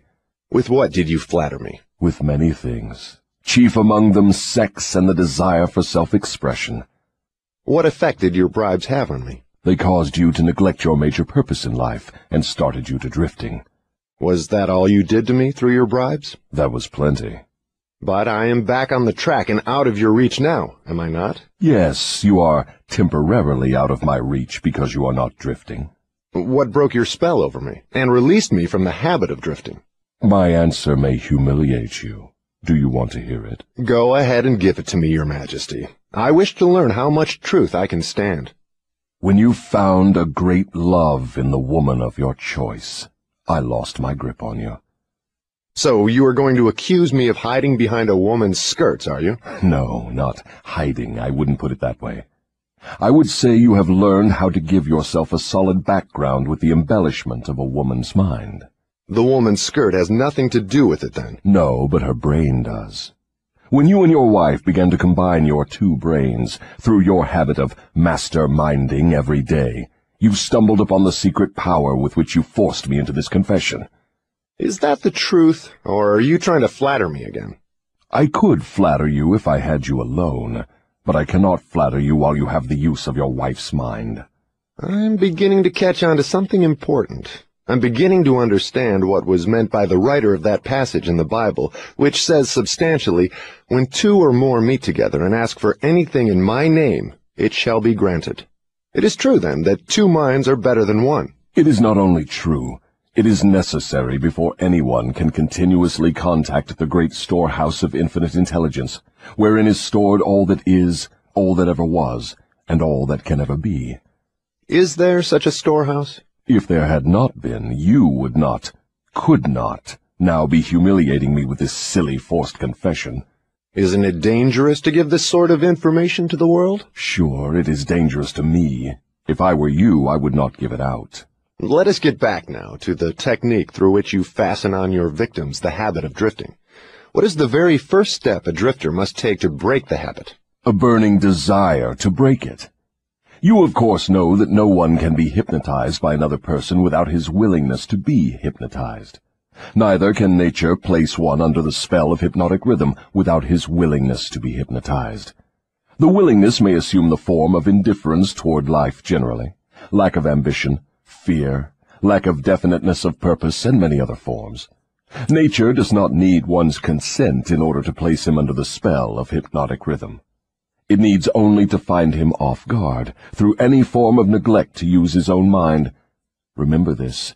Whatever you have, you use it or you lose it. All successful attempts to break the habit of drifting must be done before nature makes the habit permanent through hypnotic rhythm. As I understand you, hypnotic rhythm is a natural law through which nature fixes the vibration of all environments. Is that true? Yes. Nature uses hypnotic rhythm to make one's dominating thoughts and one's thought habits permanent. That is why poverty is a disease. Nature makes it so by fixing permanently the thought habits of all who accept poverty as an unavoidable circumstance. Through this same law of hypnotic rhythm, nature will also fix permanently positive thoughts of opulence and prosperity. Perhaps you will better understand the working principle of hypnotic rhythm if I tell you its nature is to fix permanently all habits, whether they are mental or physical. If your mind fears poverty, your mind will attract poverty. If your mind demands opulence and expects it, your mind will attract the physical and financial equivalents of opulence. This is in accordance with an immutable law of nature. Did the writer of that sentence in the Bible, "Whatsoever a man soweth, that shall he also reap," have in mind this law of nature? He could have nothing else in mind. The statement is true. You can see evidence of its truth in all human relationships. And that is why the man who forms the habit of drifting through life must accept whatever life hands him. Is that correct? That is absolutely correct. Life pays the drifter its own price on its own terms. The non-drifter makes life pay on his own terms. Doesn't the question of morals enter into what one gets from life? To be sure, but only for the reason that one's morals have an influence on one's thoughts. No one can collect what he wants from life merely by being good, if that is what you want to know. No, I guess not. I see what you mean. We are all where we are and what we are because of our own deeds. No, not exactly. You are where you are and what you are because of your thoughts and your deeds. Then there is no such reality as luck, is there? Emphatically no. Circumstances which people do not understand are classified under the heading of luck. Back of every reality is a cause. Often the cause is so far removed from the effect that the circumstance can be explained only by attributing it to the operation of luck. Nature knows no such law as luck. It is a man-made hypothesis with which he explains away things he does not understand. The terms luck and miracle are twin sisters. Neither of them has any real existence except in the imaginations of people. Both are used to explain that which people do not understand. Remember this. Everything having a real existence is capable of proof. Keep this one truth in mind, and you will become a sounder thinker. Which is more important, one's thoughts or one's deeds? All deeds follow thoughts. There can be no deeds without their having first been patterned in thought. Moreover, all thoughts have a tendency to clothe themselves in their physical counterpart. One's dominating thoughts, that is, the thoughts one mixes with the emotions, desire, hope, faith, fear, hate, greed, enthusiasm, not only have a tendency to clothe themselves in their physical equivalent, but they are bound to do so. That reminds me to ask you to tell me more about yourself. Where, in addition to the minds of people, do you dwell and operate? I operate wherever there is something I can control and appropriate. I have already told you I am the negative portion of the electron of matter. I am the explosion in lightning. I am the pain in disease and physical suffering. I am the unseen general in warfare. I am the unknown commissioner of poverty and famine. I am the executioner extraordinary at death. I am the inspirer of lust after the flesh. I am the creator of jealousy and envy and greed. I am the instigator of fear. I am the genius who converts the achievements of men of science into instruments of death. I am the destroyer of harmony in all manner of human relationships. I am the antithesis of justice. I am the driving force in all immorality. I am the stalemate of all good. I am anxiety, suspense, superstition, and insanity. I am the destroyer of hope and faith. I am the inspirer of destructive gossip and scandal. I am the discourager of free and independent thought. In brief, I am the creator of all forms of human misery, the instigator of discouragement and disappointment. And you do not call that cold and cruel? I call that definite and dependable. The world depression broke up the habits of men everywhere and redistributed the sources of opportunity in all walks of life on an unprecedented scale. The drifter's pet alibi, with which he tries to explain away his undesirable position, is his cry that the world has run dry of opportunities. Non-drifters do not wait for opportunity to be placed in their way. They create opportunity to fit their desires and demands of life. Are non-drifters smart enough to avoid the influence of hypnotic rhythm? No one is smart enough to dodge the influence of hypnotic rhythm. One could just as easily avoid the influence of the law of gravity. The law of hypnotic rhythm fixes permanently the dominating thoughts of men, whether they be drifters or non-drifters. There is no reason why a non-drifter would want to avoid the influence of hypnotic rhythm, because that law is favorable to him. It helps him convert his dominating aims, plans, and purposes into their physical replicas. It fixes his habits of thought and makes them permanent. Only the drifter would wish to dodge the influence of hypnotic rhythm.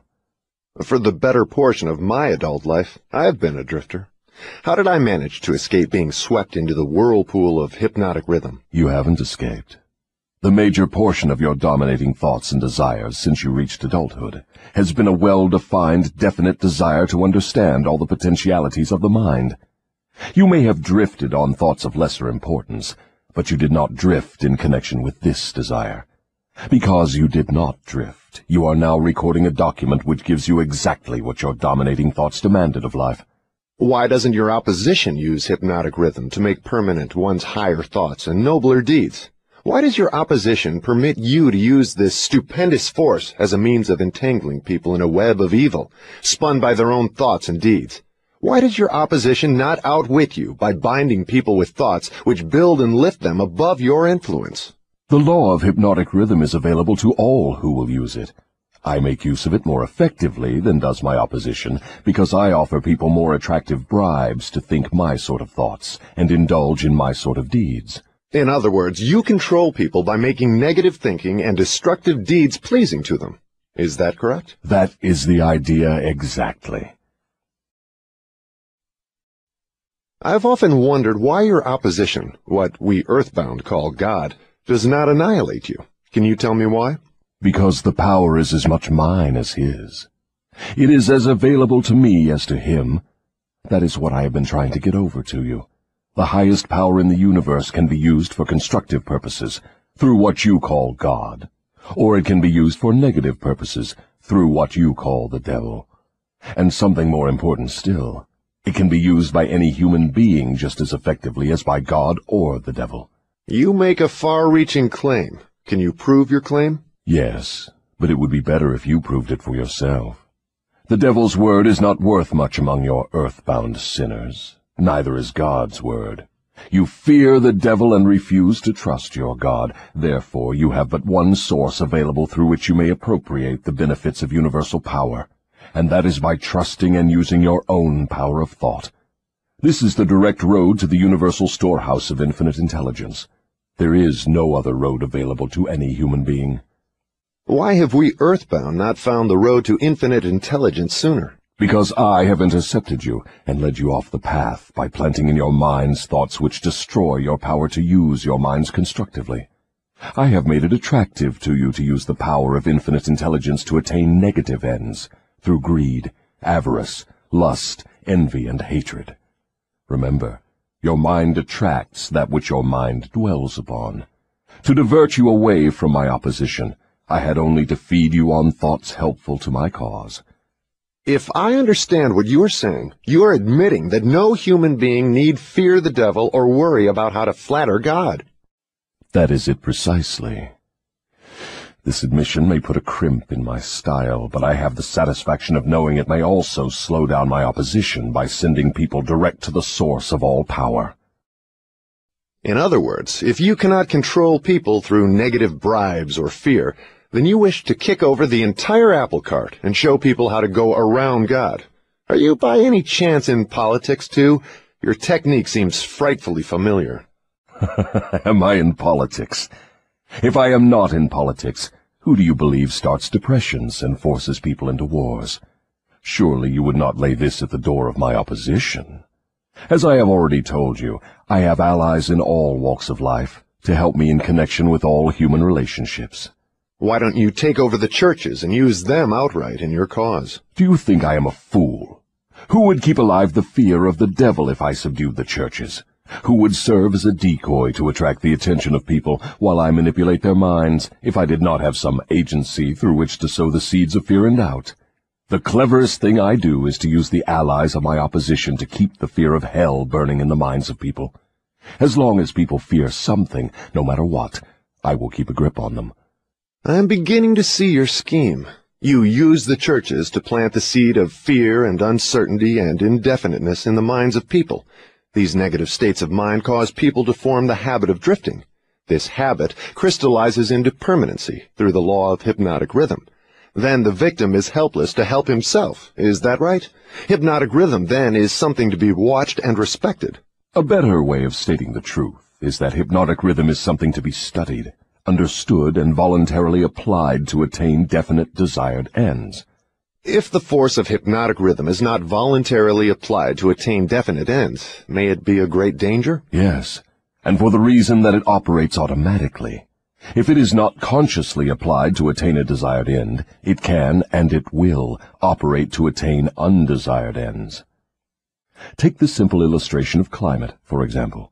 Anyone can see and understand that nature forces every living thing and every element of matter to adjust itself to her climates. In the tropics, she creates trees which bear fruit and reproduce themselves. She forces the trees to adjust themselves to her scorching sun. She forces them to put out leaves suitable for protection against the rays of the sun. These same trees could not survive if removed to the Arctic regions, where nature has established an entirely different climate. In the colder climate, she creates trees which are adjusted to survive and to reproduce themselves, but they could not survive if transplanted in the tropical regions.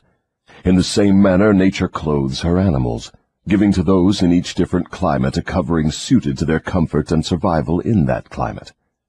In a similar manner, nature forces upon the minds of men the influences of their environment, which are stronger than the individual's own thoughts. Children are forced to take on the nature of all influences of those around them, unless their own thoughts are stronger than the influences. Nature sets up a definite rhythm for every environment, and everything within the range of that rhythm is forced to conform to it. Man alone has the power to establish his own rhythm of thought, providing he exercises this privilege before hypnotic rhythm has forced upon him the influences of his environment.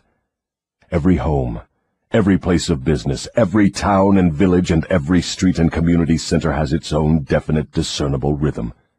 If you wish to know what a difference there is in the rhythms of streets, take a walk up Fifth Avenue in New York, and then down a street in the slums. All forms of rhythm become permanent with time. Does each individual have his own rhythm of thought? Yes, that is precisely the major difference between individuals. The person who thinks in terms of power, success, opulence, sets up a rhythm which attracts these desirable possessions. The person who thinks in terms of misery, failure, defeat, discouragement, and poverty attracts these undesirable influences. This explains why both success and failure are the result of habit. Habit establishes one's rhythm of thought, and that rhythm attracts the object of one's dominating thoughts. Hypnotic rhythm is something resembling a magnet which attracts things for which it has a magnetic affinity. Is that correct? Yes, that is correct. That is why the poverty-stricken herd themselves into the same communities. It explains that old saying, misery loves company. It also explains why people who begin to succeed in any undertaking find that success multiplies with less effort as time goes on. All successful people use hypnotic rhythm, either consciously or unconsciously, by expecting and demanding success. The demand becomes a habit, hypnotic rhythm takes over the habit, and the law of harmonious attraction translates it into its physical equivalent. In other words, if I know what I want from life, demand it, and back my demand by a willingness to pay life's price for what I want, and refuse to accept any substitutes, the law of hypnotic rhythm takes over my desire and helps, by natural and logical means, to transmute it into its physical counterpart. Is that true? That describes the way the law works. Science has established irrefutable evidence that people are what they are because of heredity and environment. They bring over with them at birth a combination of all the physical qualities of all their numberless ancestors. After they arrive here, they reach the age of self-consciousness, and from there on, they shape their own personalities and more or less fix their own earthly destinations as the result of the environmental influences to which they are subjected, especially the influences which control them during early childhood. These two facts have been so well established, there's no room for any intelligent person to question them. How can hypnotic rhythm change the nature of a physical body, which is a combination of thousands of ancestors who have lived and died before one is born? How can hypnotic rhythm change the influence of one's environment? People who are born in poverty and ignorance have a strong tendency to remain poverty-stricken and ignorant all through life. What, if anything, can hypnotic rhythm do about this? Hypnotic rhythm cannot change the nature of the physical body one inherits at birth. But it can, and it does, modify change, control, and make permanent one's environmental influences. If I understand what you mean, a human being is forced by nature to take on and become a part of the environment he chooses, or the environment that may be forced upon him? That is correct. But there are ways and means by which an individual may resist the influences of an environment he does not wish to accept, and also a method of procedure by which one may reverse the application of hypnotic rhythm from negative to positive ends. Do you mean that there is a definite method by which hypnotic rhythm can be made to serve instead of destroy one? I mean just that. Tell me how this astounding end may be attained. For my description to be of any practical value, it will be necessarily lengthy, because it will have to cover 7 principles of psychology which must be understood and applied by all who use hypnotic rhythm to aid them in forcing life to yield that which they want. Then break your description into 7 parts, each giving a detailed analysis of one of the 7 principles with simple instructions for its practical application. Your Majesty will now proceed to unfold the secrets of the 7 principles through which human beings may force life to provide them with spiritual, mental, and physical freedom. Do not be sparing in your description of these principles. I want a complete illustration of how the principles may be used by anyone who chooses to use them. Tell us all you know about the principle of definiteness of purpose. If you go through with this mad idea of publishing my confession, you will open the gates of hell and turn loose all the precious souls I have collected back down through the ages. You will deprive me of souls yet unborn. You will release from my bondage millions now living. Stop, I beg of you. Open up. Let's hear what you have to say about the principle of definiteness of purpose. You are pouring water on the fires of hell, but the responsibility is yours, not mine. I may as well tell you that any human being who can be definite in his aims and plans can make life hand over whatever is wanted. That is a broad claim, Your Majesty. Do you wish to tone it down a bit? Tone it down? No, I wish to tone it up.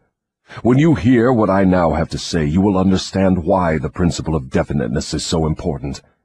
My opposition uses a clever little trick to cheat me of my control over people.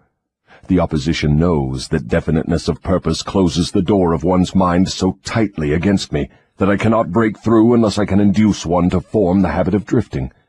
Why doesn't your opposition give your secret to all people by telling them to avoid you through definiteness of purpose? You have already admitted that 2 out of every 100 people belong to your opposition. Because I am more clever than my opposition. I draw people away from definiteness with my promises.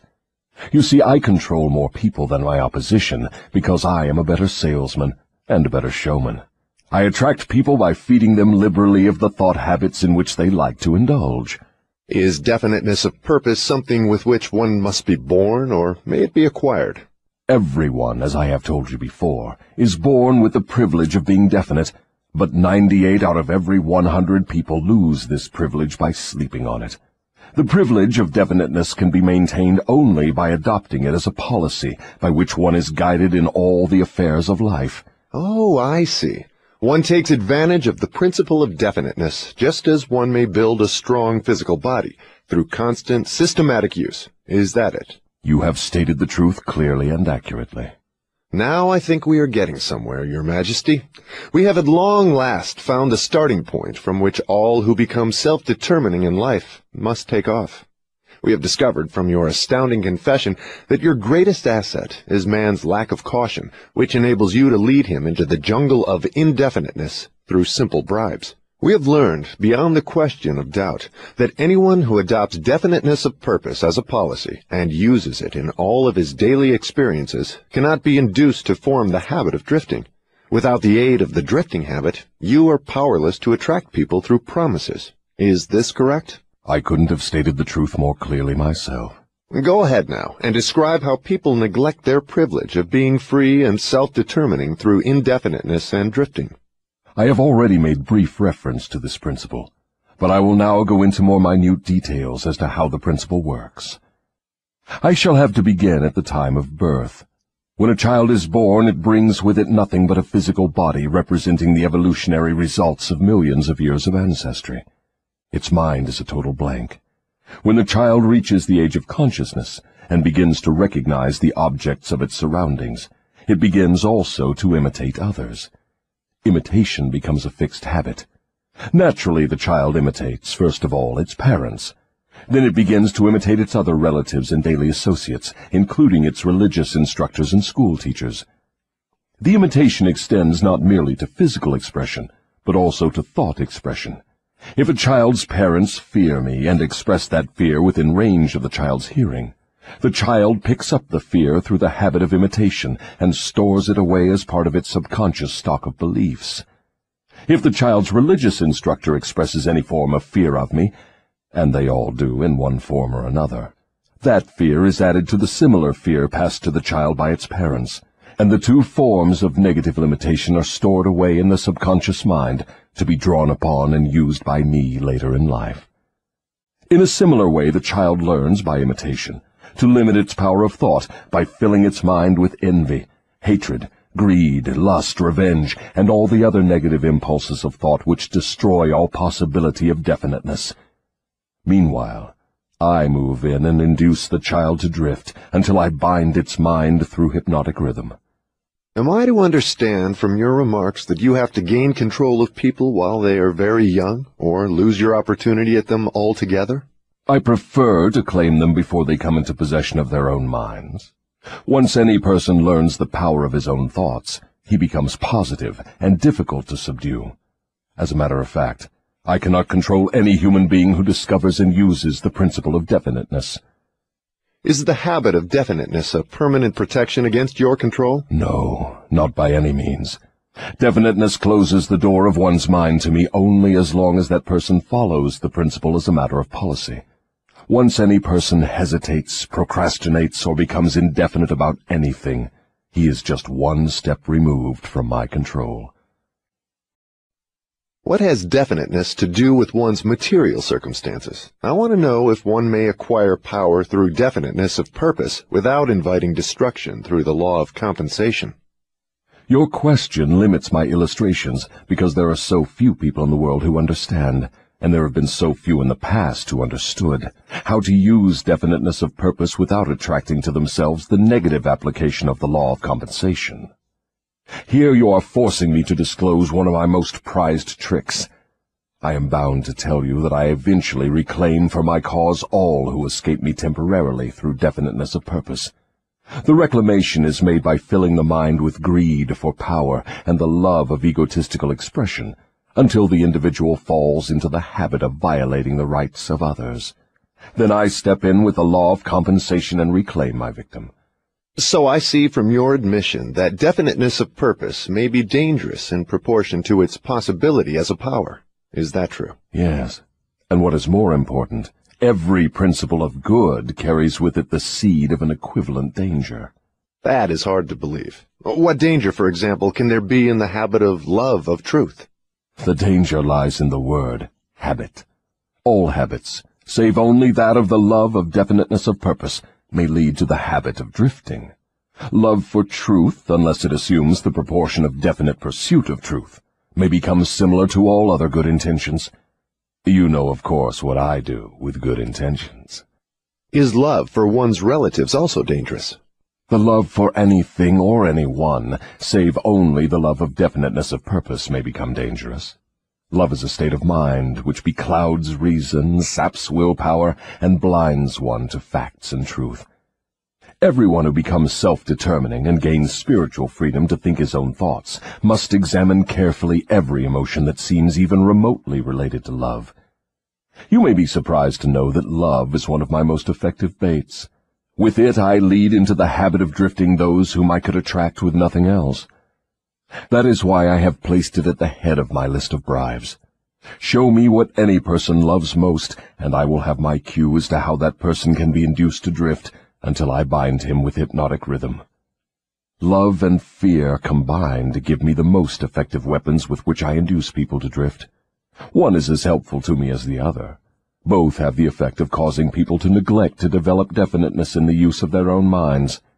Give me control over a person's fears, and tell me what he loves most, and you may as well mark that person down as my slave.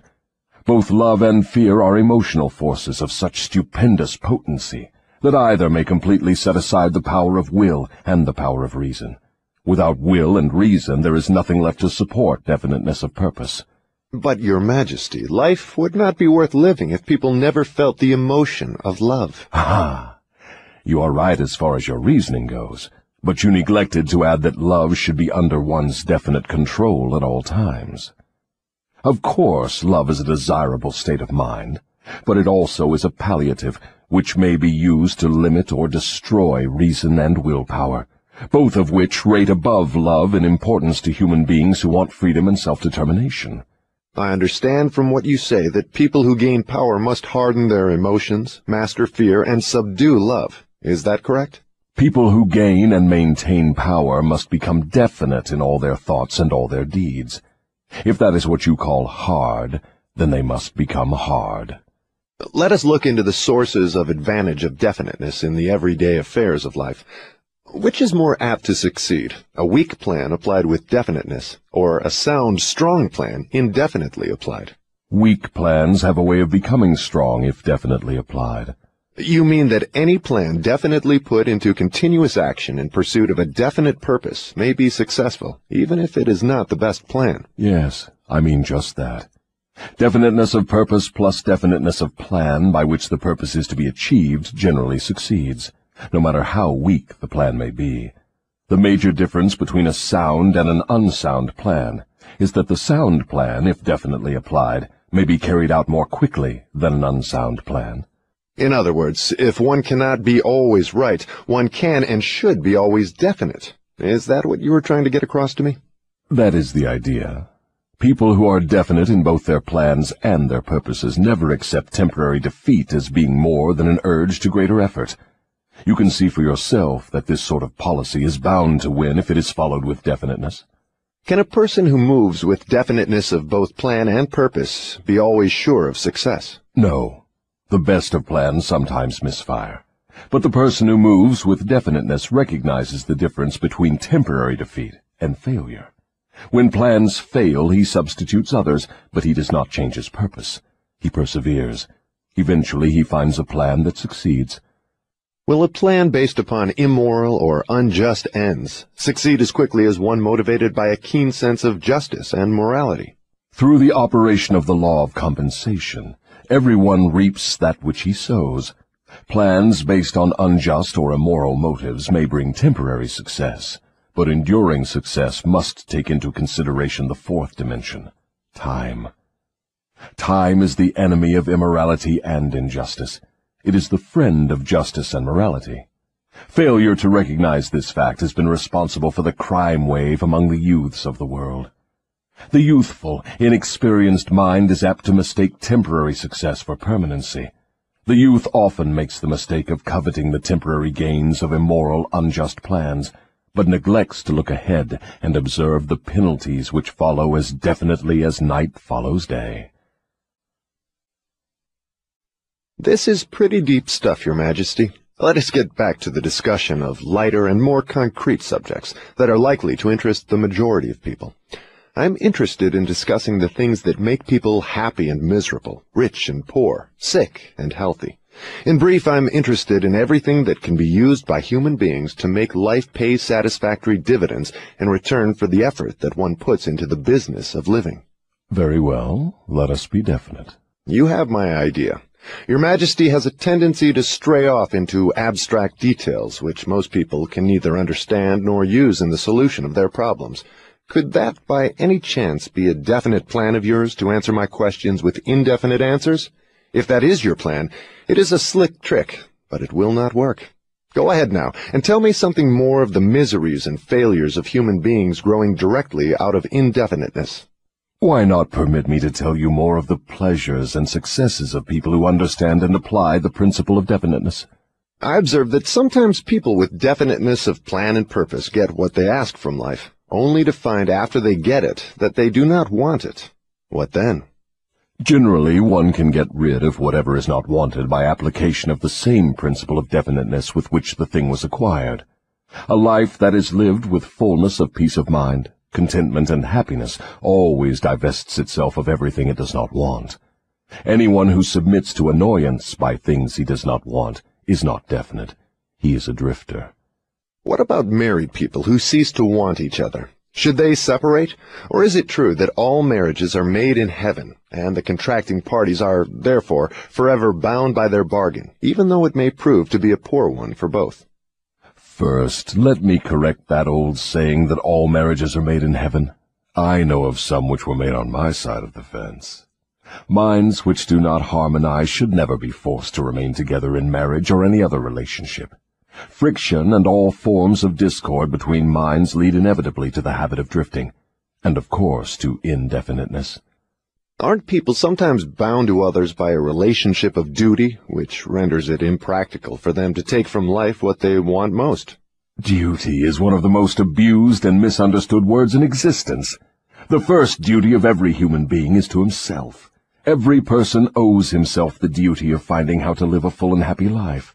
Beyond this, if one has time and energy, not needed in the fulfillment of his own desires, one may assume responsibility for helping others. Isn't that a selfish attitude? And isn't selfishness one of the causes of failure to find happiness? I stand by my statement that there is no higher duty than that which one owes himself. Doesn't a child owe something in the way of duty to its parents, who gave it life and sustenance during its periods of helplessness? Not at all. It is just the other way around. Parents owe their children everything they can give them in the way of knowledge. Beyond that, parents often spoil instead of helping their offspring by a false sense of duty, which prompts them to indulge their children instead of forcing them to seek and gain knowledge at first hand. I see what you mean.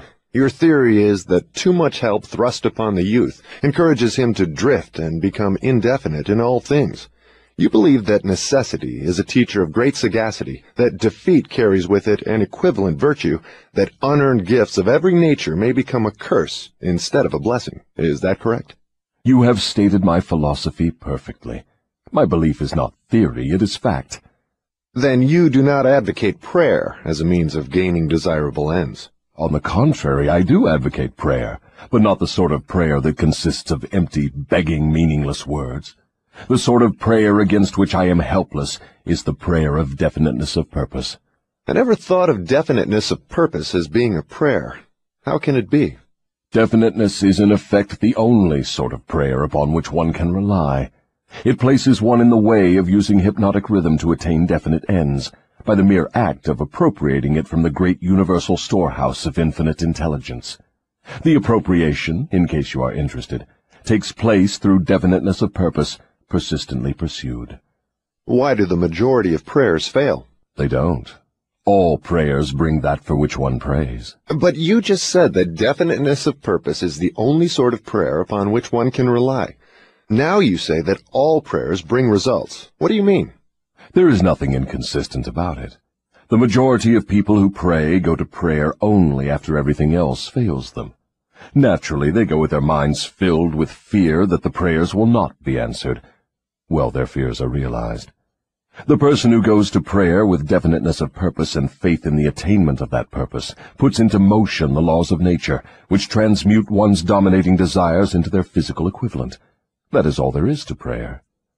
One form of prayer is negative and brings only negative results. One form is positive and brings definite positive results. Could anything be more simple? People who whine and beg God to assume responsibility for all their troubles and provide them with all the necessities and luxuries of life are too lazy to create what they want and translate it into existence through the power of their own minds. When you hear a person praying for something that he should procure through his own efforts, you may be sure you are listening to a drifter. Infinite intelligence favors only those who understand and adapt themselves to her laws. She makes no discrimination because of fine character or pleasing personality. These things help people negotiate their way through life more harmoniously with one another.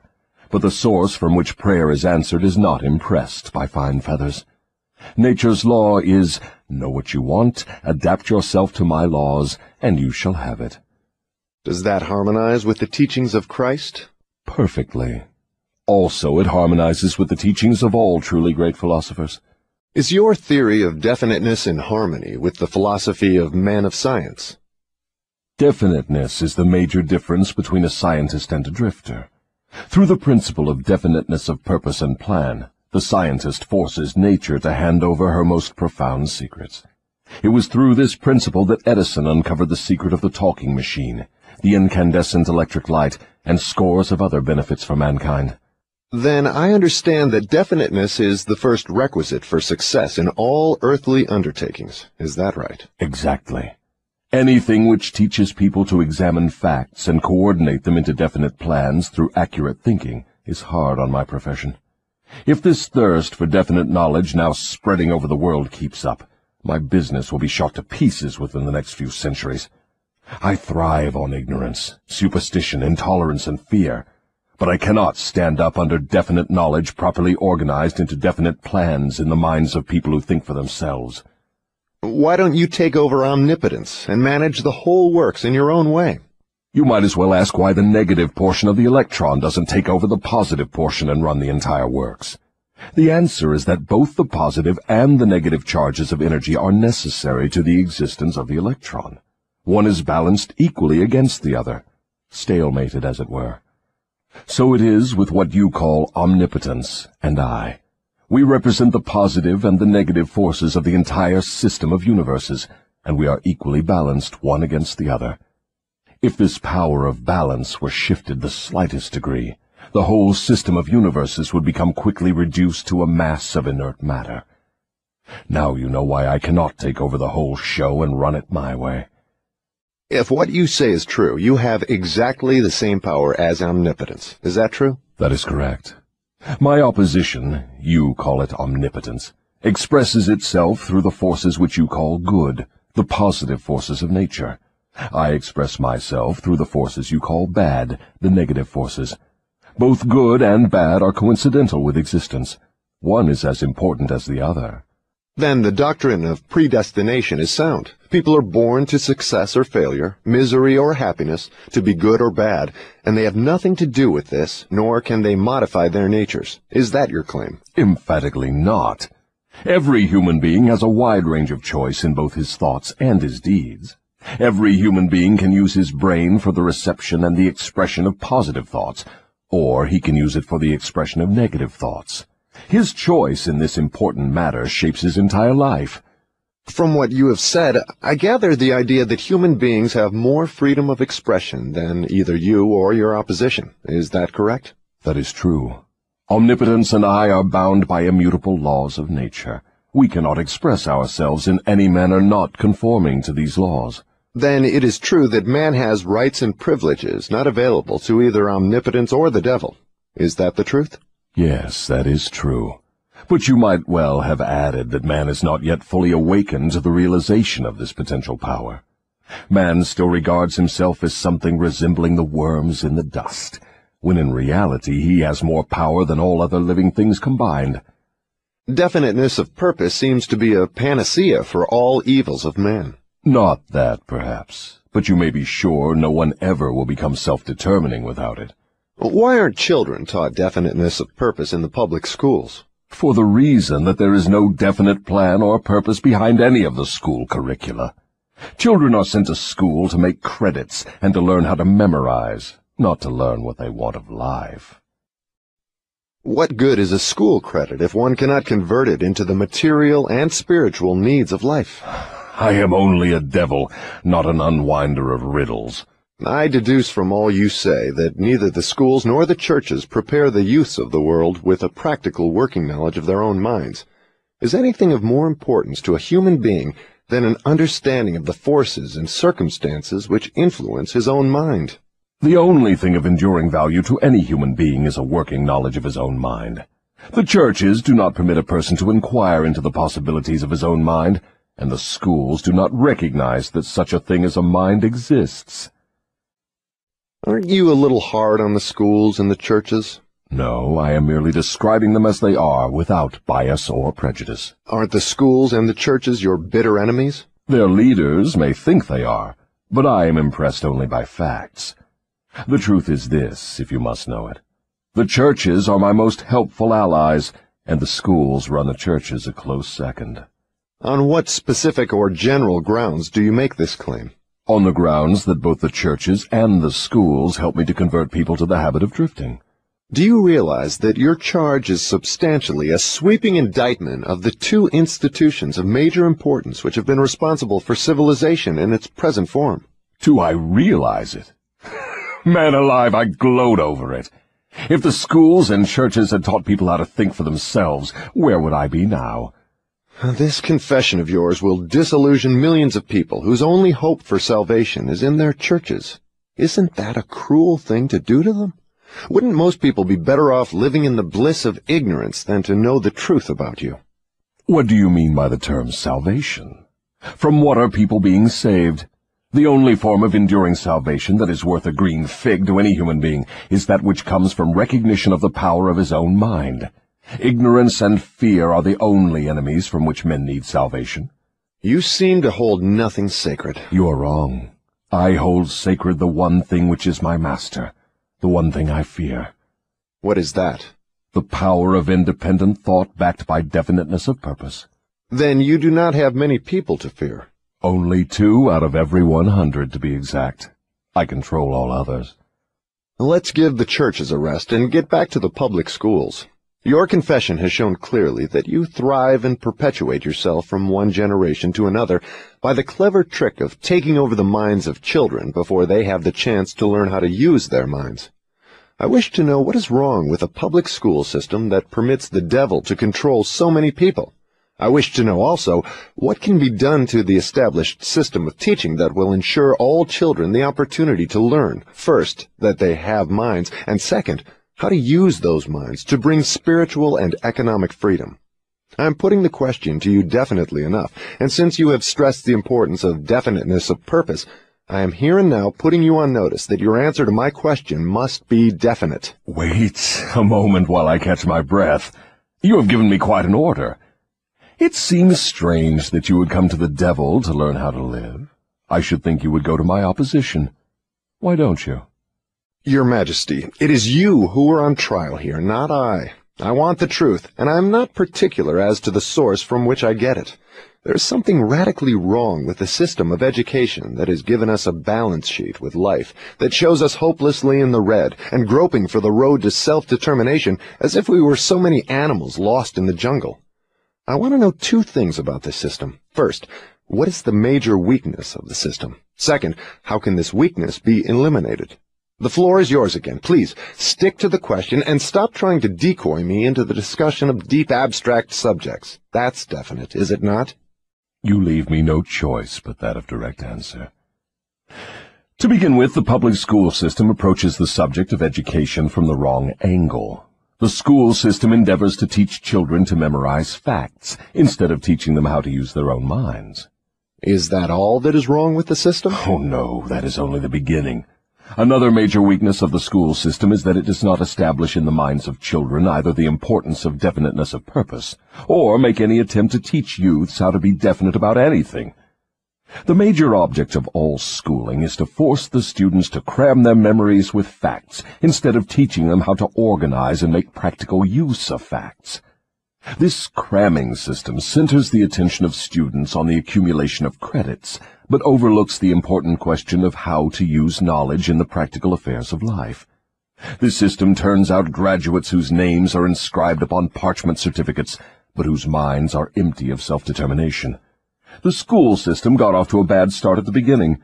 The schools began as institutions of higher learning, operated entirely for the select few whose wealth and family entitled them to education. Thus, the entire school system was evolved by beginning at the top and working back down to the bottom. It is no wonder the system neglects to teach children the importance of definiteness of purpose, when the system itself has literally evolved through indefiniteness. What would correct this weakness of the public school system? Let's not complain of the weakness of the system unless we are prepared to offer a practical remedy with which it can be corrected. In other words, while we are discussing the importance of definiteness of plan and purpose, let us take our own medicine and be definite. Why don't you lay off the schools and churches and save yourself plenty of trouble? Don't you know that you are poking your nose into the affairs of the two forces that control the world? Suppose you do show up the schools and the churches as being weak and inadequate for the needs of human beings. What then? With what are you going to replace these two institutions? Stop trying to evade my questions by the old trick of asking a counter-question. I do not propose to replace the schools and churches, but I do propose to find out, if I can, how these organized forces can be modified so that they will serve people instead of keeping them in ignorance. Go ahead now and give me a detailed catalog of all the changes in the public school system which would improve it. So you want the entire catalog, do you? Do you want the suggested changes in the order of their importance? Describe the changes needed, just as they come to you. You are forcing me to commit an act of treason against myself, but here it is. Reverse the present system by giving children the privilege of leading in their schoolwork instead of following orthodox rules designed only to impart abstract knowledge. Let instructors serve as students, and let the students serve as instructors.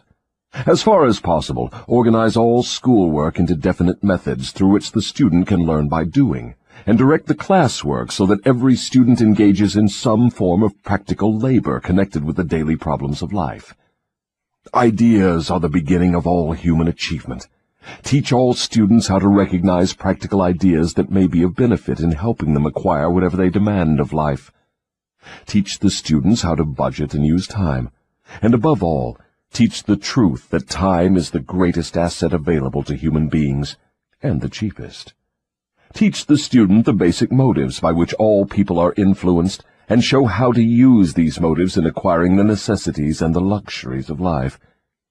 Teach children what to eat, how much to eat, and what is the relationship between proper eating and sound health.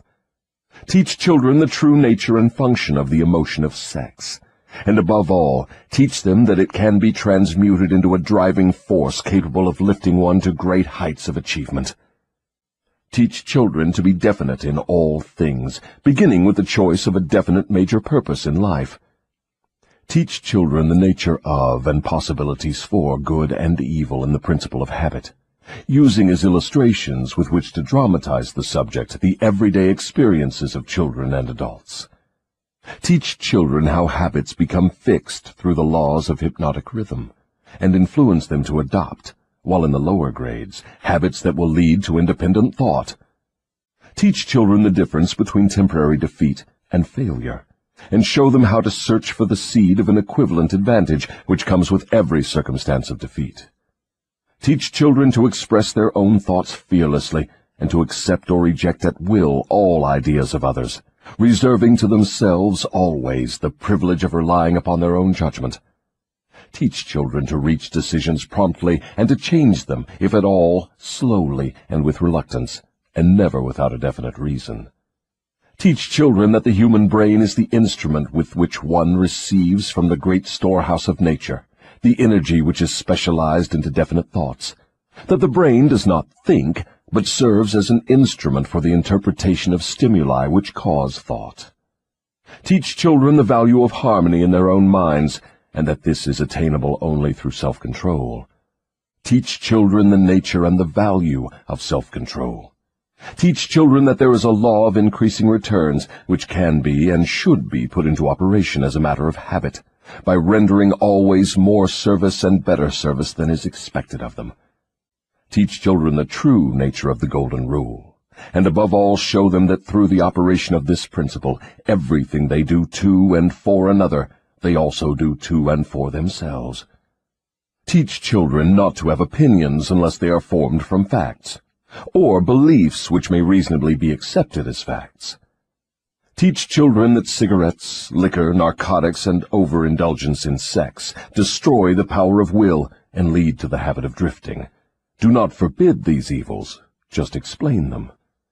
Teach children the danger of believing anything merely because their parents, religious instructors, or someone else says it is so. Teach children to face facts, whether they are pleasant or unpleasant, without resorting to subterfuge or offering alibis. Teach children to encourage the use of their sixth sense, through which ideas present themselves in their minds from unknown sources, and to examine all such ideas carefully. Teach children the full import of the law of compensation as it was interpreted by Ralph Waldo Emerson, and show them how the law works in the small, everyday affairs of life. Teach children that definiteness of purpose, backed by definite plans persistently and continuously applied, is the most efficacious form of prayer available to human beings. Teach children that the space they occupy in the world is measured definitely by the quality and quantity of useful service they render the world. Teach children there is no problem which does not have an appropriate solution, and that the solution often may be found in the circumstance creating the problem. Teach children that their only real limitations are those which they set up or permit others to establish in their own minds. Teach them that man can achieve whatever man can conceive and believe. Teach children that all schoolhouses and all textbooks are elementary implements which may be helpful in the development of their minds, but that the only school of real value is the great university of life, wherein one has the privilege of learning from experience. Teach children to be true to themselves at all times, and since they cannot please everybody, therefore to do a good job of pleasing themselves. That is an imposing list, but it seems conspicuous by the fact it ignores practically every subject now taught in the public schools. Was that intended? Yes. You asked for a list of suggested changes in public school curricula which would benefit children. Well, that is what you got. Some of the changes you suggest are so unorthodox they would shock most of the educators of today, wouldn't they? Most of the educators of today need to be shocked. A good sound shock often helps the brain that has been atrophied by habit. Would the changes you suggest for the public schools give children immunity against the habit of drifting? Yes, that is one of the results the changes would bring, but there are others, too. How could the suggested changes be forced into the public school system? You know, of course, it is as difficult to get a new idea into an educator's brain as it is to interest a religious leader in modifying religion so it will help people to get more from life. The quickest and surest way to force practical ideas into the public schools is to first introduce the ideas through private schools and establish such a demand for their use that public school officials will be compelled to employ them. Should any other changes be made in the public school system? Yes, many. Among other changes needed in all public school programs is the addition of a complete course of training in the psychology of harmonious negotiation between people. All children should be taught how to sell their way through life with the minimum amount of friction. Every public school should teach the principles of individual achievement through which one may attain to a position of financial independence. Classes should be abolished altogether. They should be replaced by the round table or conference system, such as businessmen employ. All students should receive individual instruction and guidance in connection with subjects which cannot be properly taught in groups.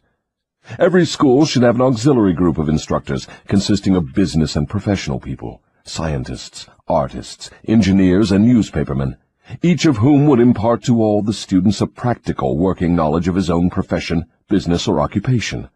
This instruction should be conducted through the conference system, to save the time of the instructors. What you have suggested is, in effect, an auxiliary system of instruction that would give all school children a working knowledge of the practical affairs of life, direct from the original source. Is that the idea? You've stated it correctly. Let us dismiss the public school system and go back to the churches for a moment.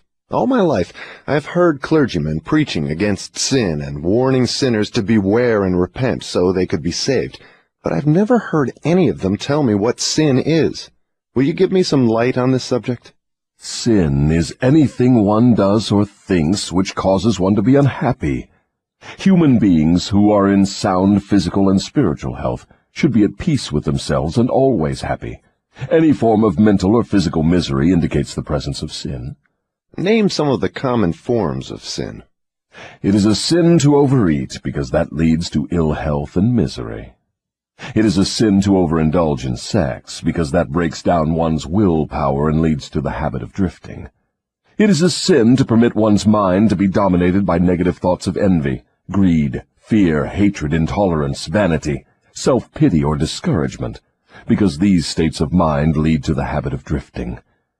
It is a sin to cheat, lie, and steal, because these habits destroy self-respect, subdue one's conscience, and lead to unhappiness. It is a sin to remain in ignorance, because that leads to poverty and loss of self-reliance. It is a sin to accept from life anything one does not want, because that indicates an unpardonable neglect to use the mind. Is it a sin for one to drift through life without definite aim, plan, or purpose? Yes, because this habit leads to poverty and destroys the privilege of self-determination. It also deprives one of the privilege of using his own mind as a medium of contact with infinite intelligence. Are you the chief inspirer of sin? Yes. It is my business to gain control of the minds of people in every way possible. Can you control the mind of a person who commits no sin? I cannot, because that person never permits his mind to be dominated by any form of negative thought. I cannot enter the mind of one who never sins, let alone control it. What is the commonest and most destructive of all sins? Fear and ignorance. Have you nothing else to add to the list? There is nothing else to be added. What is faith? It is a state of mind wherein one recognizes and uses the power of positive thought as a medium by which one contacts and draws upon the universal store of infinite intelligence at will. In other words, faith is the absence of all forms of negative thought. Is that the idea? Yes, that is another way of describing it. Has a drifter the capacity to use faith? He may have the capacity, but he does not use it. Everyone has the potential power to clear his mind of all negative thoughts, and thereby avail himself of the power of faith. Stating the matter in another way, faith is definiteness of purpose backed by belief in the attainment of the object of that purpose. Is that correct? That's the idea exactly. What preparation must one undergo before being able to move with definiteness of purpose at all times? One must gain mastery over self. This is the second of the 7 principles. The person who is not master of himself can never be master of others. Lack of self-mastery is, of itself, the most destructive form of indefiniteness. Where should one begin when making a start at control over self? By mastering the 3 appetites responsible for most of one's lack of self-discipline. The 3 appetites are 1. The desire for food, 2. The desire for expression of sex, 3. The desire to express loosely organized opinions. Does man have other appetites which need control? Yes, many of them. But these 3 are the ones which should be conquered first. When a man becomes master of these 3 appetites, he has developed enough self-discipline to conquer easily those of lesser importance. But these are natural appetites. They must be indulged if one is to be healthy and happy.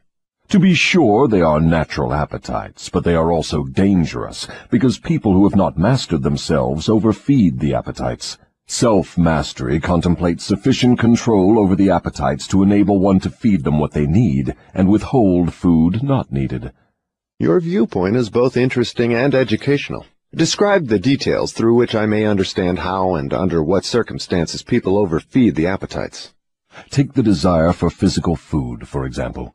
The majority of people are so weak in self-discipline they fill their stomachs with combinations of rich food which please the taste but overwork the organs of digestion and elimination.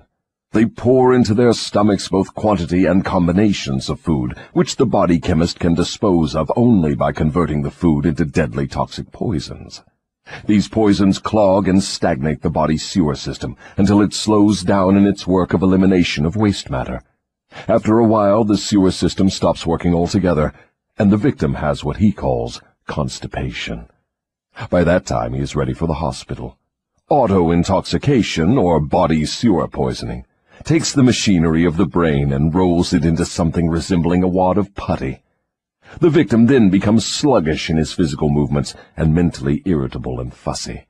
If he could only take one good look at and one bad smell of his sewer system, he would be ashamed to look himself in the face. City sewers are not the pleasantest of places when they become overloaded or clogged, but they are clean and sweet compared with the intestinal sewer when it has been overloaded or clogged. This is not a pretty story to be associated with the pleasant and necessary act of eating, but that is where it belongs, because overeating and wrong food combinations are the evils which cause auto-intoxication. People who eat wisely and keep their body sewers clean handicap me, because a clean body sewer generally means a sound body and a brain that functions properly. Imagine, if your imagination can be stretched that far, how any human being could move with definiteness of purpose with his body sewer filled with enough poison to kill 100 people if it were injected into their bloodstream directly. And all this trouble is the result of lack of control over the physical appetite for food. Well, if you wish to be absolutely correct, you should say that improper eating is responsible for the majority of the ills of the body, and practically all headaches. If you want proof of this, select 100 people suffering with headaches and give each of them a thorough washing out of their body sewer systems with a high enema, and observe that no fewer than 95 of the headaches will disappear within a few minutes after the sewers have been cleaned. From all you say about the intestinal tract, I gather the impression that mastery over the physical appetite for food means also mastery over the habit of neglecting to keep the intestines clean. Yes, that is true.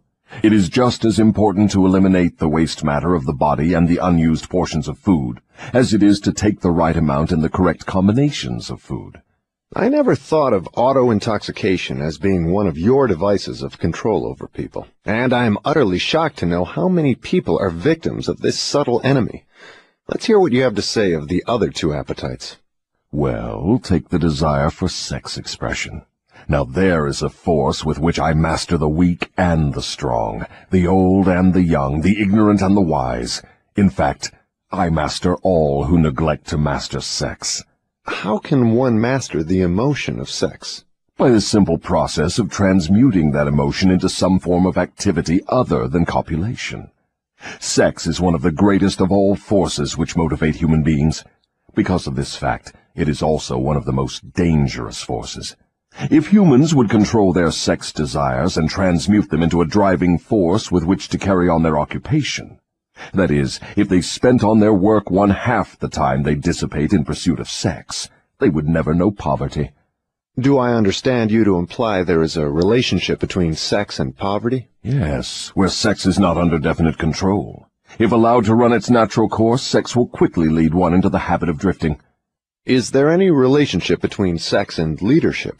Yes. All great leaders in every walk of life are highly sexed, but they follow the habit of controlling their sex desires, switching them into a driving force behind their occupation. Is the habit of overindulgence in sex as dangerous as the habit of taking narcotics or liquor? There is no difference between these habits. Both lead to hypnotic control through the habit of drifting.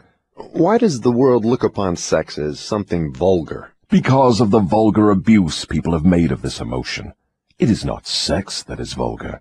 It is the individual who neglects or refuses to control and guide it. Do you mean by your statement that one should not indulge the desire for sex? No, I mean that sex, like all other forces available to man, should be understood, mastered, and made to serve man.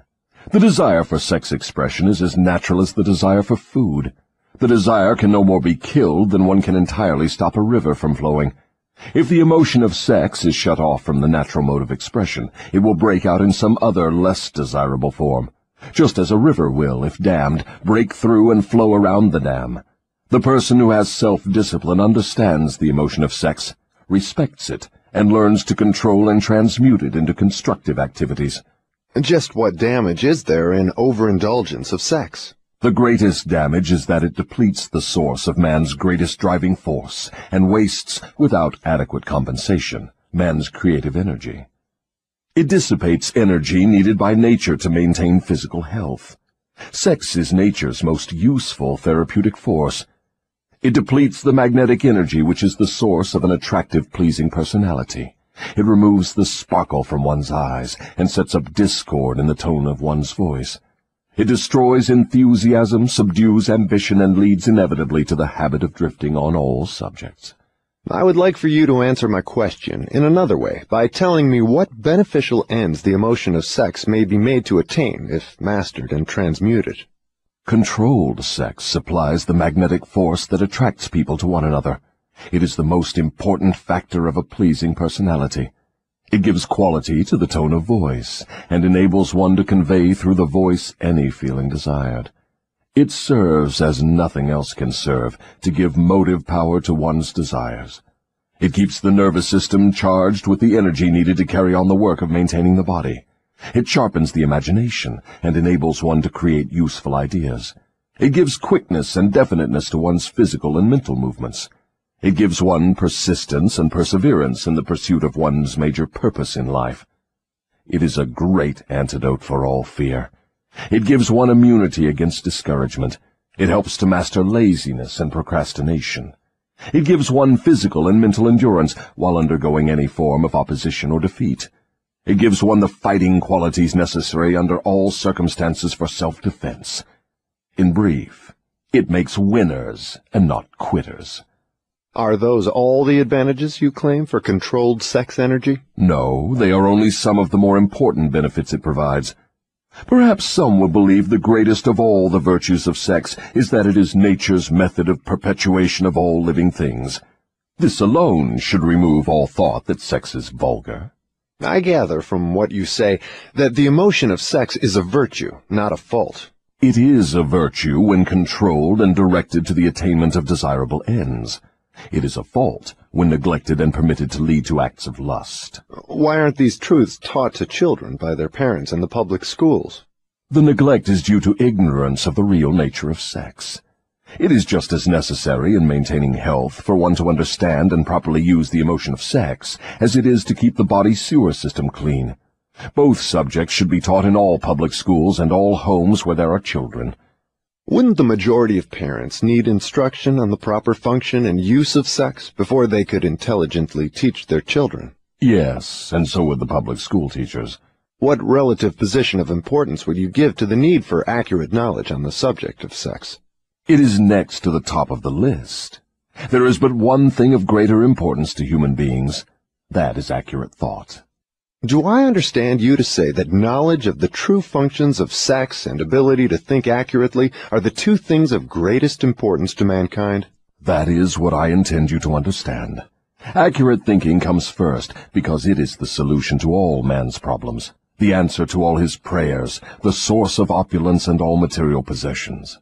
Accurate thinking is aided by properly controlled and directed sex emotion, because sex emotion is the same energy as that with which one thinks.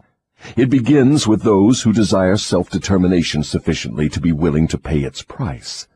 No one can be entirely free, spiritually, mentally, physically, and economically, without learning the art of accurate thinking. No one can learn to think accurately without including, as a part of the needed knowledge, information on the control of sex emotion through transmutation. It will be a great surprise to many people to learn there is so close a relationship between thinking and sex emotion.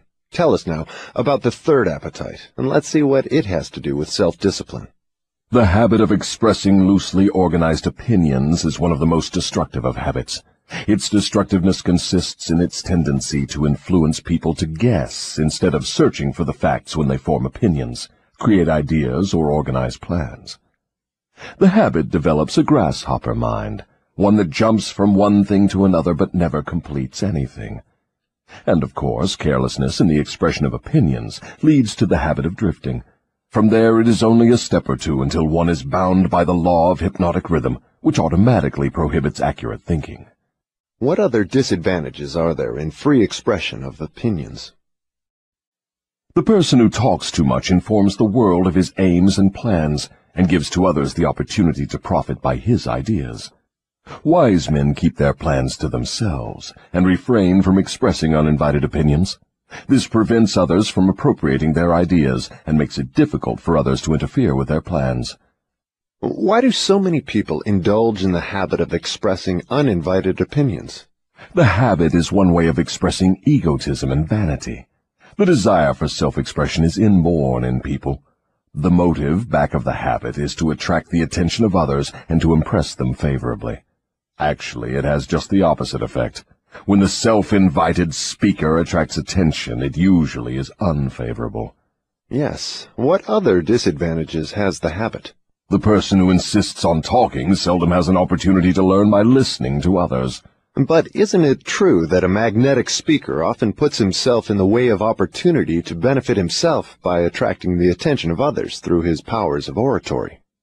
Yes, a magnetic orator does have an asset of tremendous value in his ability to impress people by his speech.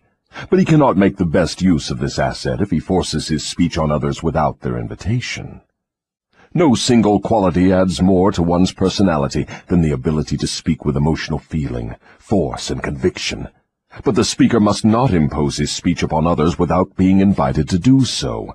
There is an old saying that nothing is worth more than its actual cost. This applies as well to the free, uninvited expression of opinions as to material things. What about people who volunteer their opinions by expressing them in writing? Do they also suffer by lack of self-discipline? One of the worst pests on earth is the person who writes uninvited letters to people of prominence. Men in public office, moving picture stars, men who have succeeded in business or written a best-selling book. And people whose names appear often in the newspapers are continuously besieged by people who write letters expressing their opinion on all subjects. But the writing of uninvited letters is a harmless way of finding pleasure through self-expression, is it not? What damage does one do by the habit? Habits are contagious. Every habit attracts a flock of its relatives. The habit of doing anything that is useless leads to the formation of other habits that are useless, especially the habit of drifting. But that is not all the dangers associated with the habit of indulging in uninvited expression of opinions. The habit creates enemies and places in their hands dangerous weapons by which they may do great injury to the one who indulges in it. Thieves and confidence men and racketeers pay big prices for the names and addresses of the writers of uninvited letters. Knowing as they do, the writers of these letters become easy victims of all manner of schemes that result in the loss of their money. They refer to the writers of such letters as nuts. If you wish to know how foolish people are who write uninvited letters, read the nut column of any newspaper, the column in which the paper publishes the voluntary opinions of its readers, and you will see for yourself how the writers of such letters antagonize people and invite opposition from others. Now, I had no idea, Your Majesty, that people get into so much difficulty through uninvited expression of their opinions. But now that you have brought up the subject, I do remember writing the editor of a prominent magazine an uninvited letter of criticism, which cost me a fine position on his staff, at a fat salary. That is a perfect example. The proper place to begin self-discipline is right where you stand.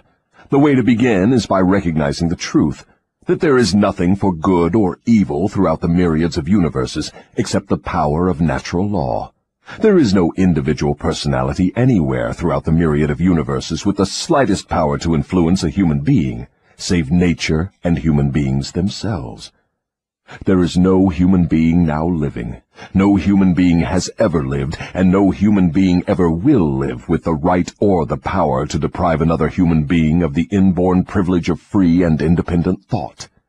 That privilege is the only one over which any human being can have absolute control. No adult human being ever loses the right to freedom of thought, but most humans lose the benefits of this privilege either by neglect or because it has been taken away from them by their parents or religious instructors before the age of understanding. These are self-evident truths, no less important because they are being called to your attention by the devil than they would be if brought to your attention by my opposition. But what are people going to lean upon in the hour of emergency, when they know not where nor to whom to appeal? Let them lean upon the only dependable power available to any human being. And what is that? Themselves. The power of their own thoughts. The only power they can control and may rely upon. The only power which cannot be perverted, colored, modified, or falsified by their dishonest fellow human beings. All you say seems logical, but why must I come to the devil to discover such profound truths? Let's get back to the 7 principles. You've already disclosed enough information to show clearly that the secret of how to break the power of hypnotic rhythm is wrapped in the 7 principles. You have shown, too, that the most important of these principles is self-discipline. Now, go ahead and describe the other 5 principles you have not yet mentioned and indicate what part they play in giving one self-discipline. First, let me summarize that part of my confession we have already covered. I have frankly told you that my 2 most effective devices for mastering human beings are the habit of drifting and the law of hypnotic rhythm. I have shown you that drifting is not a natural law, but a man-made habit which leads to man's submission to the law of hypnotic rhythm. The 7 principles are the media by which man may break the hold of hypnotic rhythm and take possession again of his own mind. You see, therefore, the 7 principles are the 7 steps which lead victims of hypnotic rhythm out of the self-made prisons in which they are bound. The 7 principles are the master key that unlocks the door to spiritual, mental, and economic self-determination. Is that true? Yes, that's another way of stating the truth. Is failure ever a benefit to man? Yes.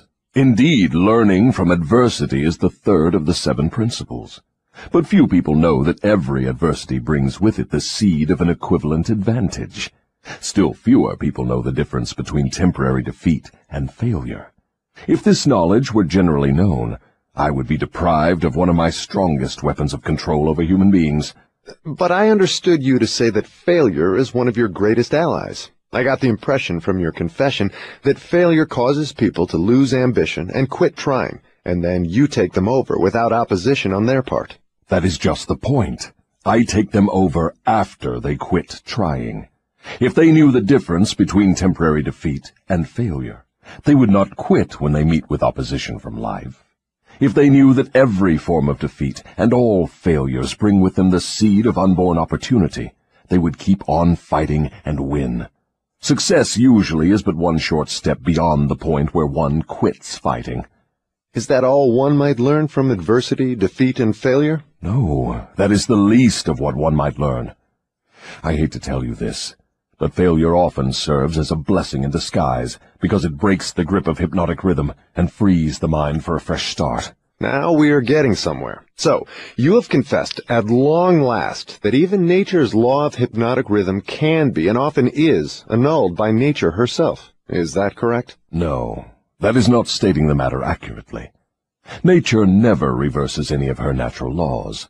Nature does not take away a human being's freedom of thought through hypnotic rhythm. The individual gives up his freedom by abuse of this law. If a man jumped from a tree and was killed by the sudden impact of his body with the earth, through the law of gravity, you wouldn't say nature murdered him, would you? You would say the man neglected to relate himself properly to the law of gravity. I'm beginning to see. The law of hypnotic rhythm is capable of both negative and positive application. It may drag one down to slavery through loss of the privilege of freedom of thought, or it may help one rise to great heights of achievement through the free use of thought, depending on how the individual relates himself to the law. Is that correct? Now you have it right. But what about failure? One does not fail intentionally with purpose aforethought. No one encourages temporary defeat. These are circumstances over which the individual often has no control whatsoever. How, then, can it be said that nature does not take away one's freedom of thought when failure destroys ambition, willpower, and the self-confidence essential to make a fresh start? Failure is a man-made circumstance. It is never real until it has been accepted by man as permanent. Stating it another way, failure is a state of mind. Therefore, it is something an individual can control until he neglects to exercise this privilege. Nature does not force people to fail, But nature does impose her law of hypnotic rhythm upon all minds, and through this law gives permanency to the thoughts which dominate those minds. In other words, failure thoughts are taken over by the law of hypnotic rhythm and made permanent if the individual accepts any circumstances as being permanent failure. That same law just as readily takes over and makes permanent thoughts of success. What part, then, does failure play in helping an individual break the grip of hypnotic rhythm after that law has been fastened upon his mind? Failure brings a climax in which one has the privilege of clearing his mind of fear and making a new start in another direction. Failure proves conclusively that something is wrong with one's aims or the plans by which the object of these aims is sought. Failure is the dead end of the habit path one has been following, and when it is reached it forces one to leave that path and take up another, thereby creating a new rhythm. But failure does more than this. It gives an individual an opportunity to test himself, wherein he may learn how much willpower he possesses. Failure also forces people to learn many truths they would never discover without it. Failure often leads an individual to an understanding of the power of self-discipline, without which no one could turn back after having once been the victim of hypnotic rhythm. Study the lives of all people who achieve outstanding success in any calling, and observe with profit that their success is usually in exact ratio to their experiences of defeat before succeeding. Is this all you have to say of the advantages of failure? No, I have barely begun. If you want the real significance of adversity, failure, defeat, and all other experiences which break up a human being's habits and force him to form new habits, watch nature at her work.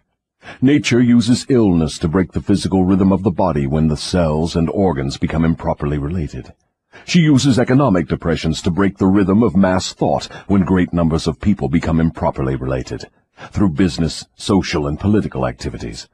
And she uses failure to break the rhythm of negative thought when an individual becomes improperly related to himself in his own mind.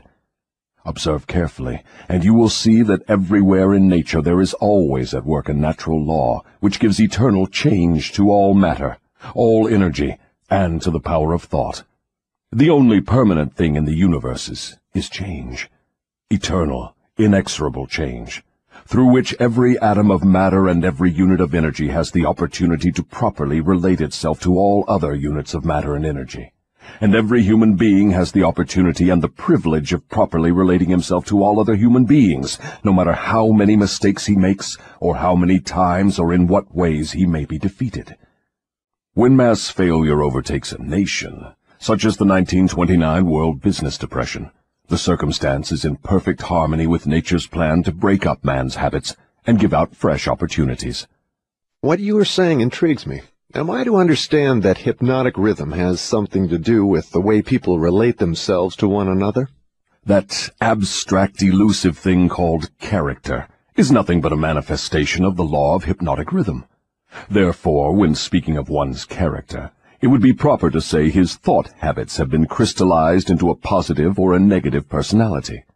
Through hypnotic rhythm, one is good or bad because of the knitting together of his thoughts and deeds through hypnotic rhythm.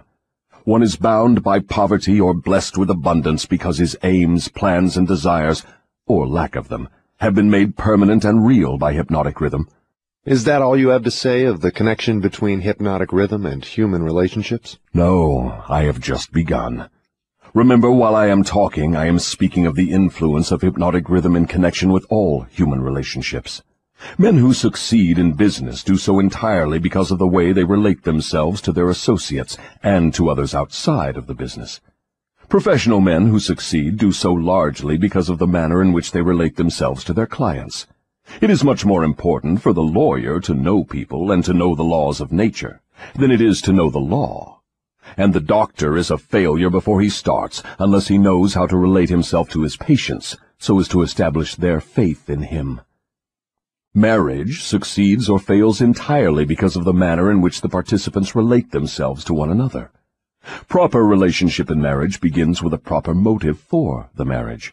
Most marriages do not bring happiness because the contracting parties neither understand, nor attempt to understand, the law of hypnotic rhythm, through the operation of which every word they speak, every act in which they engage, and every motive by which they are inspired to deal with each other, is picked up and woven into a web that entangles them in controversial misery, or gives to them the wings of freedom through which they soar above all forms of unhappiness.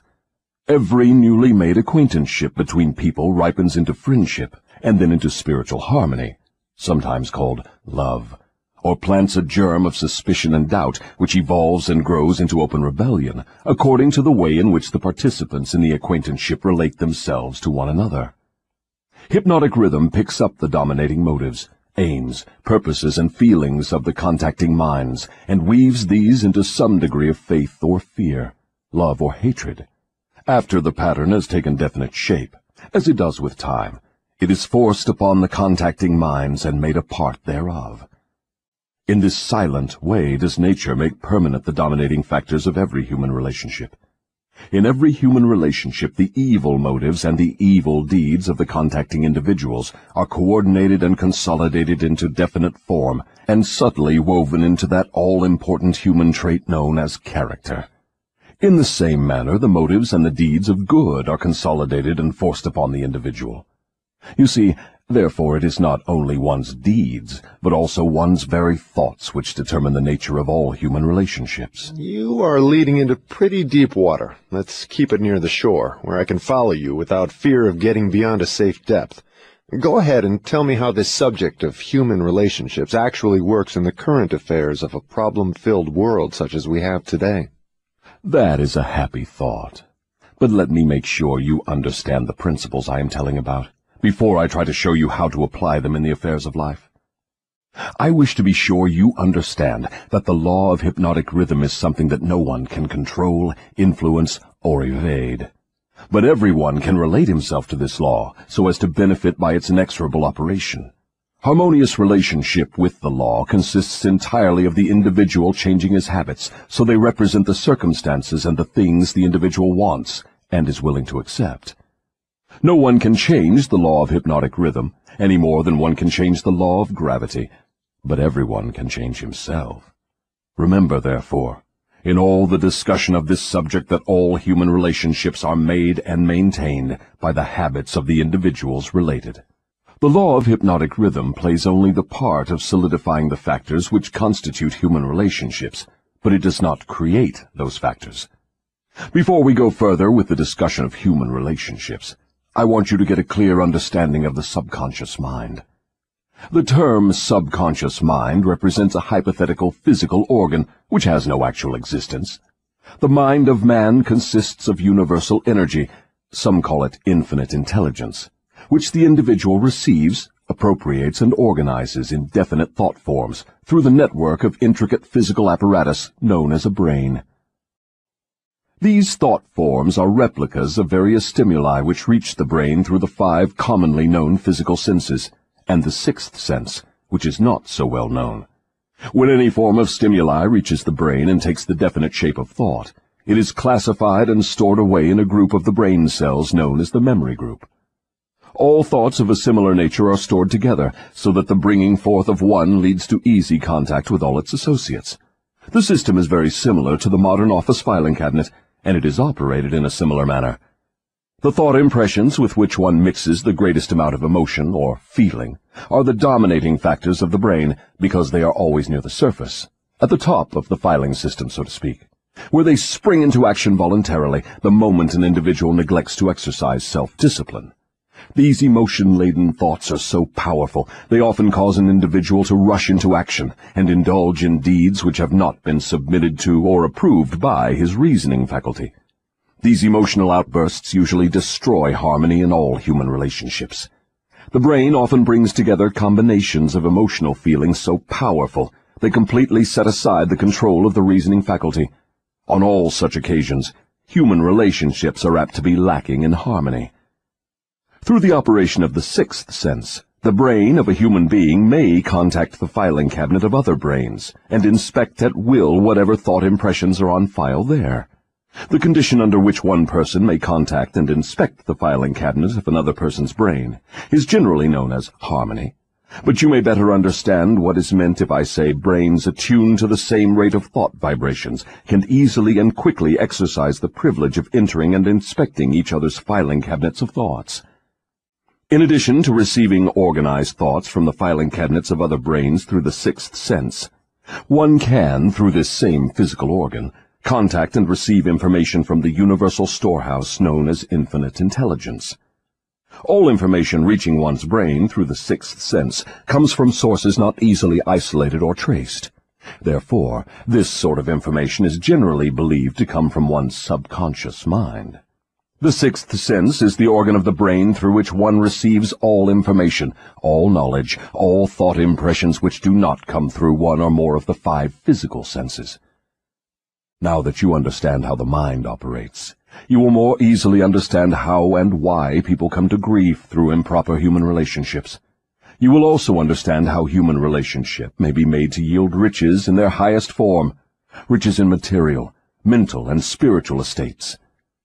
Moreover, you will understand there can never be happiness except through understanding and application of the right principles of human relationships. You will understand, too, that no individual is an entity unto himself, that completeness of mind can be attained only by harmony of purpose and deed between 2 or more minds. You will understand why every human being should, of his own choice, become his brother's keeper in fact, as well as in theory. What you say may be true, but I still insist that you have me beyond safe depths of thought. Let us get back nearer to the shore, where I can wade in familiar water. We shall go out into the deeper water after we learn to swim well. We started out to discuss the subject of how to profit by adversity, but it seems we have drifted somewhat afield from that subject. We have detoured, but we have not drifted. The devil never drifts. The detour was necessary in order that you might be prepared to understand the most important part of this entire interview. We are now ready to get back to the discussion of the subject of adversity. Inasmuch as most adversities grow out of improper relationships between people, it seems important to understand how people may become properly related. Naturally, the question arises as to what is a proper relationship between people. The answer is that the proper relationship is one that brings to all connected with it, or affected by it, some form of benefit. What then is an improper relationship? Any relationship between people which damages anyone, or brings any form of misery or unhappiness to any of the individuals. How can improper relationships be corrected? By change of mind of the person causing the improper relationship, or by changing the persons to the relationship. Some minds harmonize naturally, while others just as naturally clash. Successful human relationships, to endure as such, must be formed of minds that naturally harmonize, quite aside from the question of having common interests as a means of bringing them into harmony. When you speak of business leaders who succeed because they know how to pick men, you might more correctly say they succeed because they know how to associate minds which harmonize naturally. Knowing how to pick people successfully for any definite purpose in life is based upon ability to recognize the types of people whose minds naturally harmonize. Stay focused on adversity, if you will. If there are possible benefits to be found through adversity, name some of them. Adversity relieves people of vanity and egotism. It discourages selfishness by proving that no one can succeed without the cooperation of others. Adversity forces an individual to test his mental, physical, and spiritual strength. It thus brings him face to face with his weaknesses and gives him the opportunity to bridge them. Adversity forces one to seek ways and means to definite ends by meditation and introspective thought. This often leads to the discovery and use of the sixth sense through which one may communicate with infinite intelligence. Adversity forces one to recognize the need for intelligence not available except from sources outside of one's own mind. Adversity breaks old habits of thought and gives one an opportunity to form new habits. Therefore, it may serve to break the hold of hypnotic rhythm and change its operation from negative to positive ends. What is the greatest benefit one may receive through adversity? The greatest benefit of adversity is that it may, and generally does, force one to change one's thought habits, thus breaking and redirecting the force of hypnotic rhythm. In other words, failure always is a blessing when it forces one to acquire knowledge or to build habits that lead to the achievement of one's major purpose in life. Is that correct? Yes, and something more. Failure is a blessing when it forces one to depend less upon material forces and more upon spiritual forces. Many human beings discover their other selves, the forces which operate through the power of thought, only after some catastrophe deprives them of the full and free use of their physical bodies. When a man can no longer use his hands and his feet, he usually begins to use his brain. Thus he puts himself in the way of discovering the power of his own mind. What benefits may be derived from the loss of material things, money, for example? The loss of material things may teach many needed lessons, none greater, however, than the truth that man has control over nothing and has no assurance of the permanent use of anything except his own power of thought. I wonder if this is not the greatest benefit available through adversity. No. The greatest potential benefit of any circumstance which causes one to make a fresh start is that it provides an opportunity to break the grip of hypnotic rhythm and set up a new set of thought habits. New habits offer the only way out for people who fail. Most people who escape from the negative to the positive operation of the law of hypnotic rhythm do so only because of some form of adversity which forces them to change their thought habits. Isn't adversity apt to break one's self-reliance and cause one to give up hope?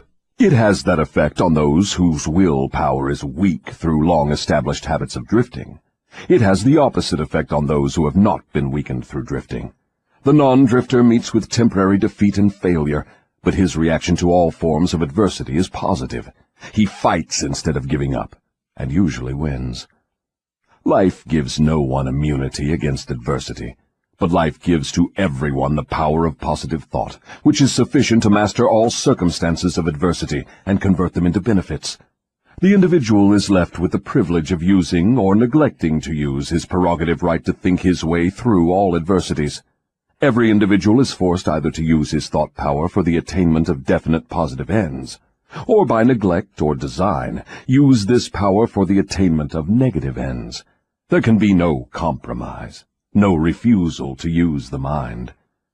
The law of hypnotic rhythm forces every individual to give some degree of use, either negative or positive, to his mind, but it does not influence the individual as to which use he will make of his mind. Am I to understand from what you say that every adversity is a blessing? No, I did not say that. I said there is the seed of an equivalent advantage in every adversity. I did not say there was the full-blown flower of advantage, just the seed. Usually the seed consists of some form of knowledge, some idea or plan, or some opportunity which would not have been available except through the change of thought habits forced by the adversity. Are those all the benefits available to human beings through failure? No. Failure is used by nature as a common language in which she chastises people when they neglect to adapt themselves to her laws. For example, the World War was man-made and destructive. Nature planted in the circumstances of the war the seed of an equivalent reprimand in the form of a world depression. The depression was inevitable and inescapable. It followed the war as naturally as day follows night, and by the operation of the selfsame law, the law of hypnotic rhythm. Am I to understand that the law of hypnotic rhythm is the same as that which Ralph Waldo Emerson called the law of compensation? The law of hypnotic rhythm is the law of compensation. It is the power with which nature balances negative and positive forces throughout the universes, in all forms of energy, in all forms of matter, and in all human relationships. Does the law of hypnotic rhythm operate quickly in all instances? For example, does this law immediately bless one with the benefits of positive application of thoughts, or curse one immediately with the results of negative thoughts? The law operates definitely, but not always swiftly. Both the benefits and the penalties incurred through the law by individuals may be harvested by others, either before or after their death. Observe how this law works by forcing upon one generation of people the effects of both the sins and the virtues of preceding generations. In the operation of all of nature's laws, the fourth dimension, time, is an inexorable factor. The length of time consumed by nature in the relation of effects to their causes depends in every instance on the circumstances at hand. Nature grows a pumpkin in 3 months. A good-sized oak tree requires 100 years. She converts a hen's egg into a chicken in 4 weeks, but she requires 9 months to convert the egg of a human being into an individual. I now have a better understanding of the potentialities of adversity and failure. You may go ahead now with your description of the next of the 7 principles. What is your next principle? The next principle is environmental influence. Go ahead and describe the working principle of environmental influences as a determining factor in human destinies. Environment consists of all the mental, spiritual, and physical forces which affect and influence human beings. What connection, if any, is there between environmental influences and hypnotic rhythm? Hypnotic rhythm solidifies and makes permanent the thought habits of human beings. Thought habits are stimulated by environmental influences. In other words, the material on which thoughts are fed comes from one's environment. Thought habits are made permanent by hypnotic rhythm. What is the most important part of one's environment, the part which determines, more than all others, whether an individual makes positive or negative use of his mind? The most important part of one's environment is that created by his association with others. All people absorb and take over, either consciously or unconsciously, the thought habits of those with whom they associate closely. Do you mean by this that constant association with a person whose thought habits are negative influences one to form negative thought habits? Yes. The law of hypnotic rhythm forces every human being to form thought habits which harmonize with the dominating influences of his environment, particularly that part of his environment created by his association with other minds. Then it is important that one select one's close associates with great care. Yes. One's intimate associates should be chosen with as much care as one chooses the food with which he feeds his body, with the object always of associating with people whose dominating thoughts are positive, friendly, and harmonious. Which class of associates has the greatest influence upon one? One's partner in marriage and in the home, and one's associates in his occupation. After that come close friends and acquaintances. Casual acquaintances and strangers have but little influence on one. Why does one's partner in marriage have so great an influence upon one's mind? Because the relationship of marriage brings people under the influence of spiritual forces of such weight that they become dominating forces of the mind. How may environmental influences be used to break the grip of hypnotic rhythm? All influences which establish thought habits are given permanency through the law of hypnotic rhythm. One may change the influences of his environment, so that the dominating influences are either positive or negative, and the law of hypnotic rhythm will make them permanent, unless they are changed through one's habits of thought.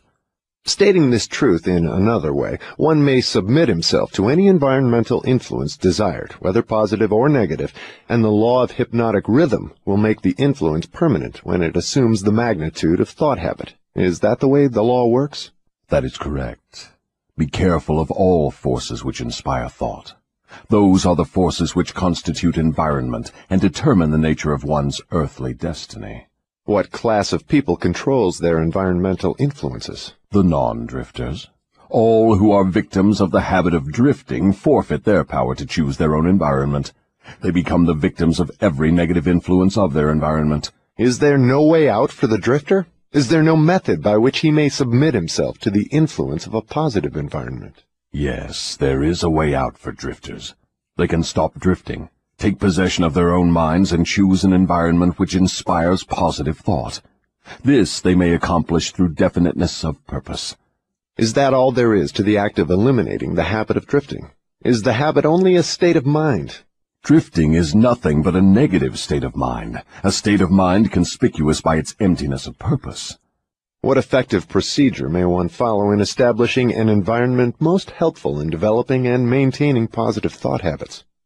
The most effective of all environments is that which may be created by a friendly alliance of a group of people who will obligate themselves to assist one another in achieving the object of some definite purpose. This sort of an alliance is known as a mastermind. Through its operation, one may associate himself with carefully chosen individuals, each of whom brings to the alliance some knowledge, experience, education, plan, or idea suited to his needs in carrying out the object of his definite purpose. The most successful leaders in all walks of life avail themselves of this sort of made-to-order environmental influence. Outstanding achievement is impossible without the friendly cooperation of others. Stating the truth in another way, successful people must control their environment, thereby ensuring themselves against the influence of a negative environment. What of people whose duty to relatives makes it impossible for them to avoid the influence of a negative environment? No human being owes another any degree of duty which robs him of his privilege of building his thought habits in a positive environment. On the other hand, every human being is duty-bound to himself to remove from his environment every influence which even remotely tends to develop negative thought habits. Isn't this a cold-blooded philosophy? Only the strong survive. No one can be strong without removing himself from all influences which develop negative thought habits. Negative thought habits result in the loss of the privilege of self-determination, no matter what or who may cause those habits. Positive thought habits may be controlled by the individual and made to serve his aims and purposes. Negative thought habits control the individual and deprive him of the privilege of self-determination. I deduce from all you have said that those who control the environmental influences out of which their thought habits are built are masters of their earthly destinies, and that all others are mastered by earthly destinies. Is that stating the matter correctly? Perfectly stated. What establishes one's thought habits? All habits are established because of inherent or acquired desires, or motives. That is, habits are begun as the result of some form of definite desire. What takes place in the physical brain while one is forming thought habits? Desires are organized impulses of energy, called thoughts. Desires that are mixed with emotional feeling magnetize the brain cells in which they are stored and prepare those cells to be taken over and directed by the law of hypnotic rhythm. When any thought appears in the brain or is created there, and is mixed with keen emotional feeling of desire, the law of hypnotic rhythm begins at once to translate it into its physical counterpart. Dominating thoughts, which are acted upon first by the law of hypnotic rhythm, are those with which are mixed the strongest desires and the most intense feelings. Thought habits are established by the repetition of the same thoughts. What are the most impelling basic motives or desires which inspire thought action?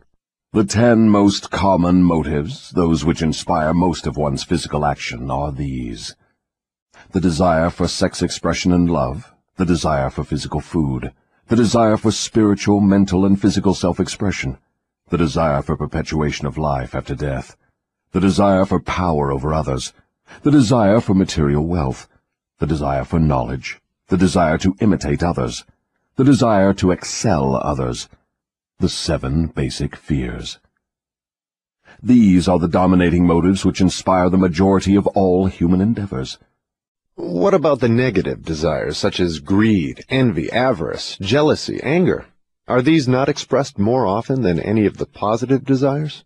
All negative desires are nothing but frustrations of positive desires.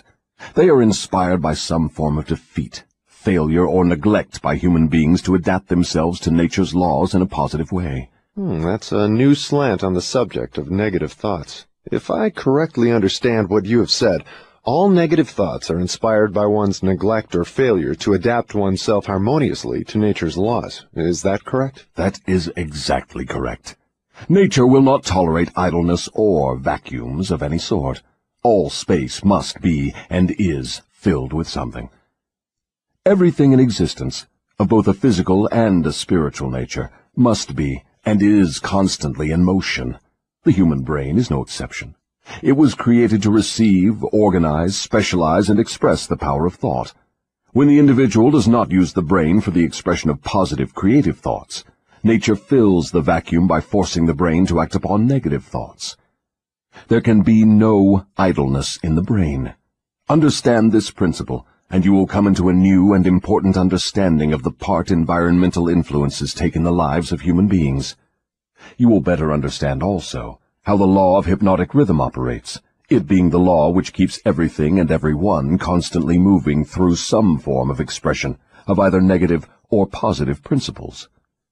Nature is not interested in morals as such. She is not interested in right and wrong. She is not interested in justice and injustice. She is interested only in forcing everything to express action according to its nature.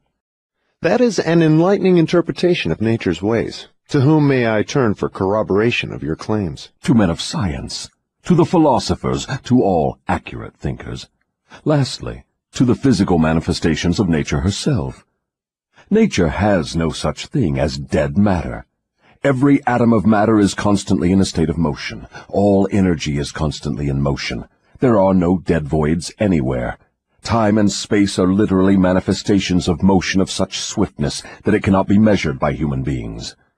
Alas, one is forced to the conclusion, from what you say, that the sources of dependable knowledge are shockingly limited. The developed sources of knowledge are limited.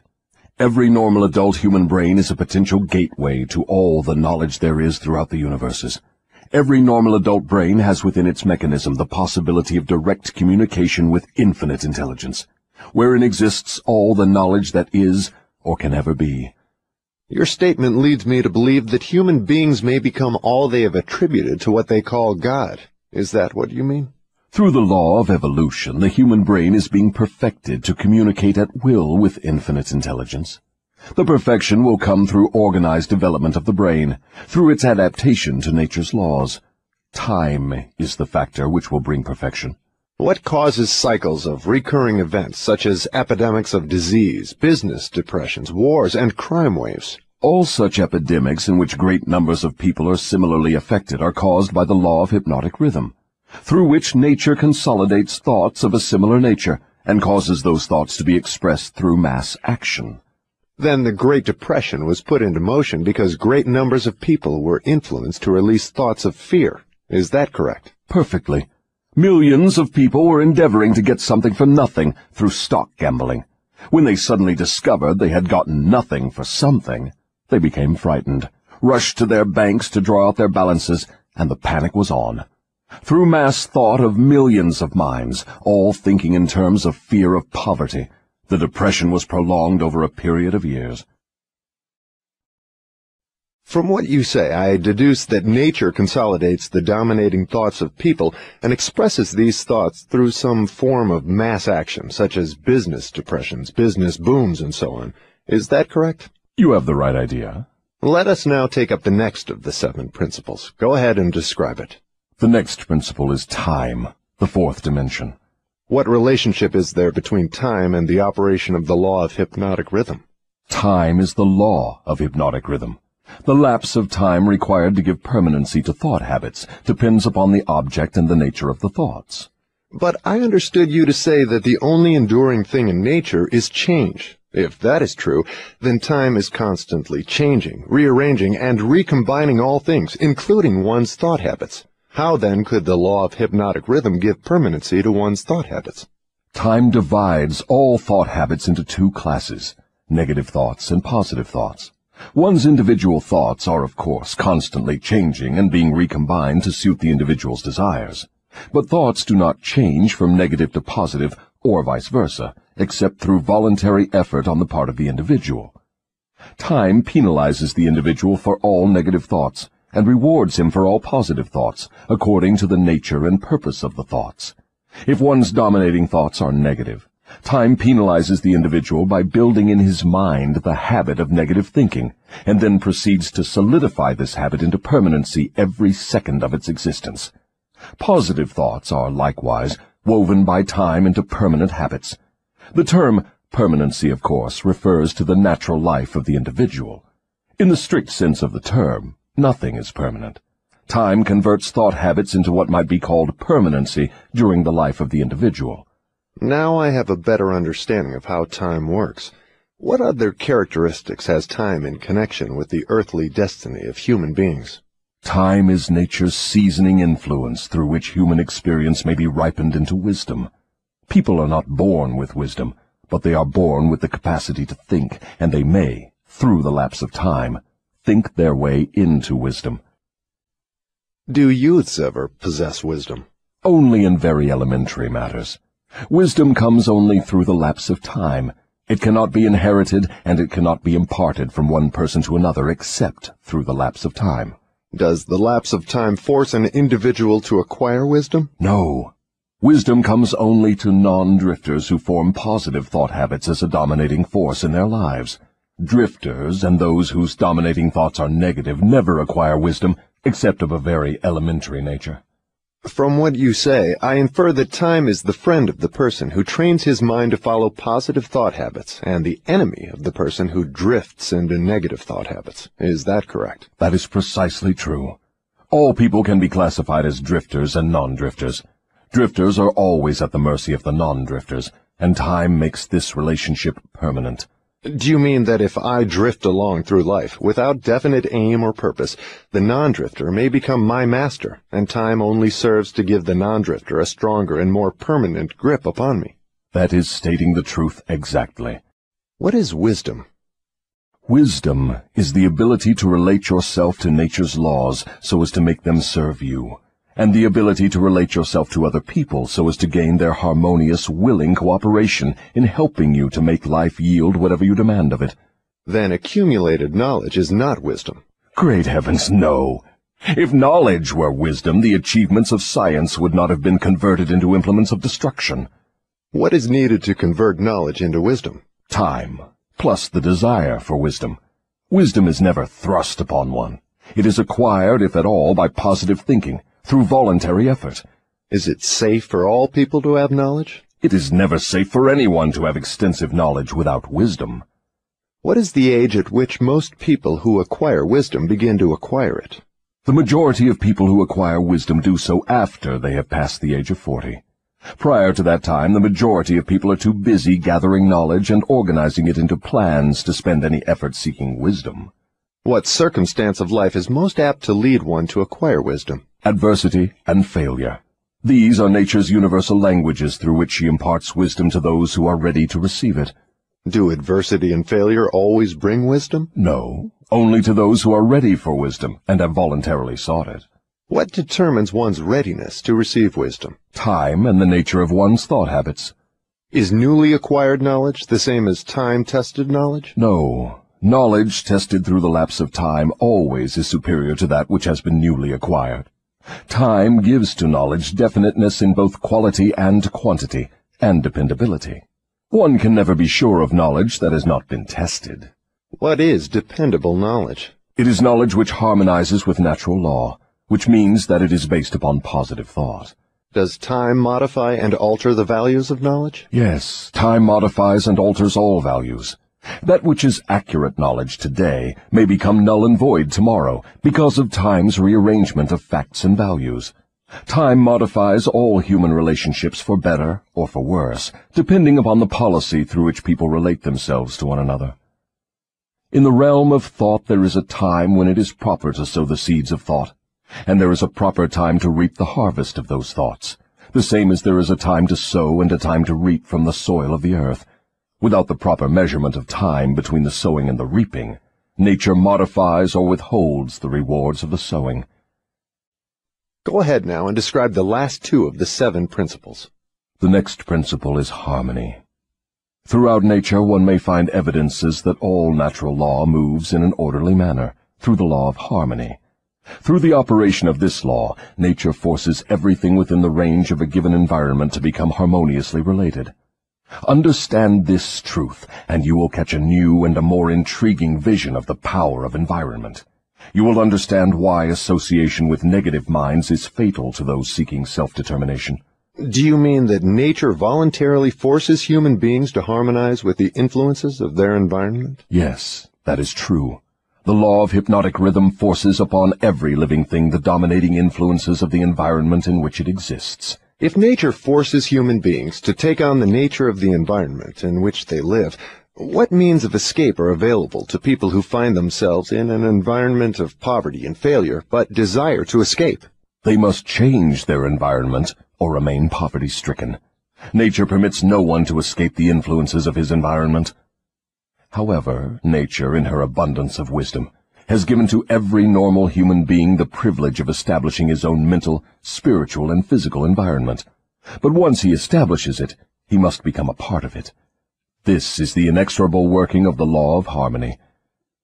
In a business association, for example, who establishes the dominating influence that determines the rhythm of the environment? The individual or individuals who think and act with definiteness of purpose. Is it as simple as that? Yes. Definiteness of purpose is the starting point from which an individual may establish his own environment. I do not seem to follow your reasoning. The entire world is torn with warfare and business depressions and other forms of strife which represent about everything except harmony. Nature does not seem to be forcing people to harmonize with one another. How do you explain this inconsistency? There is no inconsistency. The dominating influences of the world are, as you say, negative. Very well, nature is forcing human beings to harmonize with the dominating influences of the world environment. Manifestations of harmony may be either positive or negative. For example, a group of men in prison may, and they generally do, think and act in a negative manner. But nature sees to it that the dominating influence of the prison is impressed upon every individual in it.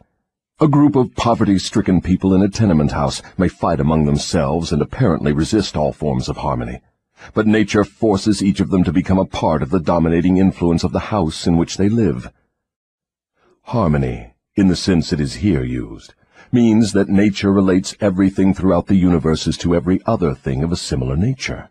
Negative influences are forced into association with one another, no matter where they may be. Positive influences are just as definitely forced into association with one another. I'm beginning to see why successful business leaders are so careful in the choice of their business associates. Men who succeed in any calling usually establish their own environment by surrounding themselves with people who think and act in terms of success. Is that the idea? That is the idea exactly. Observe, with profit, that the one thing all successful men insist upon is harmony among their business associates. Another trait of successful people is that they move with definiteness of purpose and insist upon their associates doing the same. Understand these two truths, and you understand the major difference between a Henry Ford and a day laborer. Now, tell me about the last of the 7 principles. The last principle is caution. Next to the habit of drifting, the most dangerous human trait is the lack of caution. People drift into all sorts of hazardous circumstances because they do not exercise caution by planning the moves they make. The drifter always moves without exercising caution. He acts first and thinks later, if at all. He does not choose his friends. He drifts along and allows people to attach themselves to him on their own terms. He does not choose an occupation. He drifts through school and is glad to get the first job that will give him food and clothing. He invites people to cheat him at trade by neglecting to inform himself of the rules of trade. He invites illness by neglecting to inform himself of the rules of sound health. He invites poverty by neglecting to protect himself against the environmental influences of the poverty-stricken. He invites failure at every step he takes by neglecting to exercise the caution to observe what causes people to fail. He invites fear in all its forms by his lack of caution in examining the causes of fear. He fails in marriage because he neglects to use caution in his choice of a mate, and he uses still less caution in his methods of relating himself to her after marriage. He loses his friends or converts them into enemies by his lack of caution in relating himself to them on the proper basis. Are all people lacking in caution? No, only those who have acquired the habit of drifting. The non-drifter always uses caution. He carefully thinks his plans through before he begins them. He makes allowances for the human frailties of his associates, and plans ahead to bridge them. If he sends a messenger on an important mission, he sends someone else to make sure the messenger does not neglect his mission. Then he checks on both of them to be sure his wishes have been fulfilled. He takes nothing for granted where caution provides a way to ensure his success. Isn't over-caution as detrimental as lack of caution? There is no such thing as over-caution. What you call over-caution is an expression of fear. Fear and caution are two entirely different things. Don't people mistake fear for over-caution? Yes, that does sometimes happen. But the majority of people create for themselves far more disastrous hazards by total lack of the habit of caution than by over-caution. In what way may caution be used most advantageously? In the selection of one's associates, and in one's method of relating oneself to associates. The reason for this is obvious. One's associates constitute the most important part of one's environment, and environmental influences determine whether one forms the habit of drifting, or becomes a non-drifter. The person who exercises due caution in the choice of associates never allows himself to be closely associated with any person who does not bring to him, through the association, some definite mental, spiritual, or economic benefit. Isn't that method of choosing associates selfish? It is sensible, and leads to self-determination. It is the desire of every normal person to find material success and happiness. Nothing contributes more to one's success and happiness than carefully chosen associates. Caution in the selection of associates becomes, therefore, the duty of every person who wishes to become happy and successful. The drifter allows his closest associates to attach themselves to him on their own terms. The non-drifter carefully selects his associates and allows no one to become closely associated with him unless that person contributes some form of helpful influence or bestows some definite benefit. It never occurred to me that caution in the selection of friends had so definite a bearing on one's success or failure. Do all successful people exercise caution in the selection of all their associates, whether in business, social, or professional relationships? Without the exercise of caution in the choice of all associates, no one may be certain of success in any calling. On the other hand, lack of exercise of caution brings almost certain defeat in whatever one undertakes. Summary. 3 things connected with my interview with the devil interest me most. These 3 factors interest me because they have been the most important influences in my own life, a fact which any listener of my story can easily discern.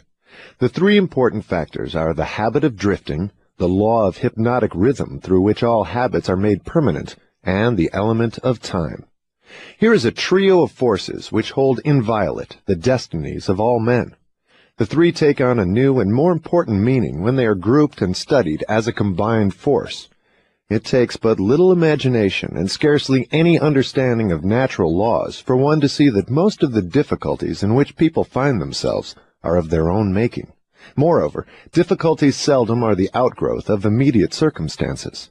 They are generally the climax of a series of circumstances which have been consolidated through the habit of drifting and with the aid of time. Samuel Insull did not lose his $4 billion industrial empire as the result of the Depression. He began losing it long before the Depression, when he became the victim of a group of women who flattered him into turning his talents from public utilities to grand opera. If ever a man in a high position in the financial world went down because of the power of drifting, hypnotic rhythm, and time, that man was Samuel Insull. I am writing from accurate knowledge of Mr. Insull and the cause of his troubles dating from the time that I served with him during the World War to the time of his ill-advised attempt to run away from himself. Henry Ford went through the same depression that swept Mr. Insull under, but Ford came out on top without a scratch. Do you want to know the reason? I'll tell you. Ford has the habit of not drifting on any subject. Time is Ford's friend, because he has formed the habit of using it in a positive, constructive manner, with the aid of thoughts of his own making, woven into plans of his own creation. Take any circumstance you wish, measure it with reference to its relationship to the habit of drifting, hypnotic rhythm, and time, and you may ascertain accurately the cause of all success and all failure. Franklin D. Roosevelt went into office with a bang during his first term. He had but one major purpose in mind, and that was very definite. It was to stop the stampede of fear and start people to thinking and talking in terms of business recovery instead of business depression. In carrying out that purpose, there was no drifting. The forces of the entire nation were consolidated and moved as one to help carry out the president's definite purpose. For the first time in the history of America, the newspapers of all political leanings, the churches of all denominations, the people of all races and colors, and the political organizations of all brands united themselves into one stupendous power for the sole purpose of helping the president restore faith and normal business relationships in the country. In a conference held between the president and a group of emergency advisors a few days after he went into office, I asked him what was his major problem. He replied, "It is not a question of majors and minors. We have but one problem, and that is to stop fear and supplant it with faith." Before the end of his first year in office, the president had stopped fear and supplanted it by faith, and the nation was slowly but surely on the way out of the jungle of depression. By the end of his first term, mark well the element of lapse of time, the president had so effectively consolidated the forces of American business and private life that he had an entire nation in back of him, ready, willing, and enthusiastically desirous of following his lead, no matter which way he went. These are facts well known to everyone who reads newspapers or listens to the radio. Then came another presidential election and the opportunity for the people to express their faith in their leader. They expressed it in a landslide without precedent in American politics, and the president went into office a second time with an almost unanimous electorate vote, with only 2 states meekly dissenting. Now observe how the wheel of life began to reverse itself and turn back in the other direction. The president changed his policy from definiteness of purpose to indefiniteness and drifting. His change of policy split the powerful labor group and turned more than half of it against him. It split the almost solid following he held in both houses of Congress, and more important than all this, it split the American people into pro- and anti-groups, with the result that about all the president had left of his original political assets was his $1,000,000 smile and his ready handshake, obviously not enough to enable him to regain the power he once wielded in American life. Here, then, we have an excellent example of a man who skyrocketed to great power through definiteness of purpose and belly-flop to the starting point by his habit of drifting. In both his rise and his fall can be seen clearly the operation of the principles of drifting and non-drifting reaching a climax through the power of hypnotic rhythm and time. All my life, the devil had a dramatic story to tell of his dealings with me. He saw me drift in and out of scores of business opportunities for which many would have given a king's ransom. He saw me drifting in my policy of relating myself to others, particularly in my lack of caution in business dealings. The circumstance which saved me from fatal control of the law of hypnotic rhythm was the definiteness of purpose with which, at long last, I dedicated my entire life to the organization of a philosophy of individual achievement. I drifted at one time or another on all my minor whims and endeavors, but my drifting was offset by my major purpose, which was sufficient to restore my courage and start me once more in the quest of knowledge every time I was defeated in connection with my minor aims. I learned something of the hazardous nature of the habit of drifting while engaged in analyzing more than 25,000 people in connection with the organization of the law of success.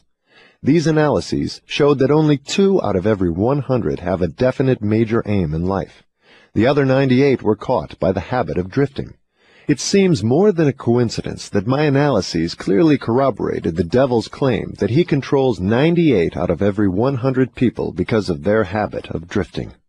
Looking back over my own career, I can see clearly that I could have avoided the majority of the temporary defeats with which I met if I had been definitely following a plan for the attainment of my major purpose in life.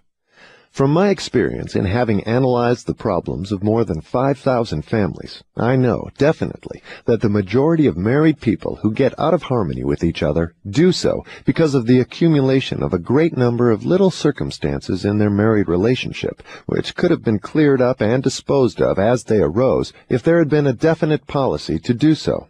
They do not live their married life with definiteness of purpose. So the story has gone, all back down the ages. The man with the most definite plan and purpose and the most power rides on to victory. The others scurry for cover and get crushed under the heels of those who are more determined. The answer is not hard to find. There is no use looking toward high heaven for it. For my part, I would prefer to seek the answer from the devil, for he would tell me quickly enough that victory goes to the people who know what they want and are determined to have it. They have mastered the habit of drifting. They have definite policies, definite plans, and definite objectives. Their opposition, which may outnumber them very greatly, has no chance against them, because the opposition has no plan, no purpose, no policy, except that of drifting along, hoping that something may turn up to help them. In those 3 brief sentences, you have the sum and the substance of the difference between success and failure, power and lack of it. We come now near to the end of our visit through this book. If we were to try to state in one brief sentence the most important part of that which I have tried to convey through the book, it would be something like this. One's dominating desires can be crystallized into their physical equivalents through definiteness of purpose backed by definiteness of plans, with the aid of nature's law of hypnotic rhythm and time. There you have the positive phase of the philosophy of individual achievement I've tried to describe through this book, brought down to an irreducible minimum of brevity and simplicity. If you expand the philosophy for the purpose of adapting it to the circumstances of life, you find that it is as broad as life itself, that it covers all human relationships, all human thoughts, aims, and desires. So here we are, at the end of the strangest of all the thousands of interviews I have had with the great and the near great, over a period of 50 years of labor in my search for the truths of life that lead to happiness and economic security.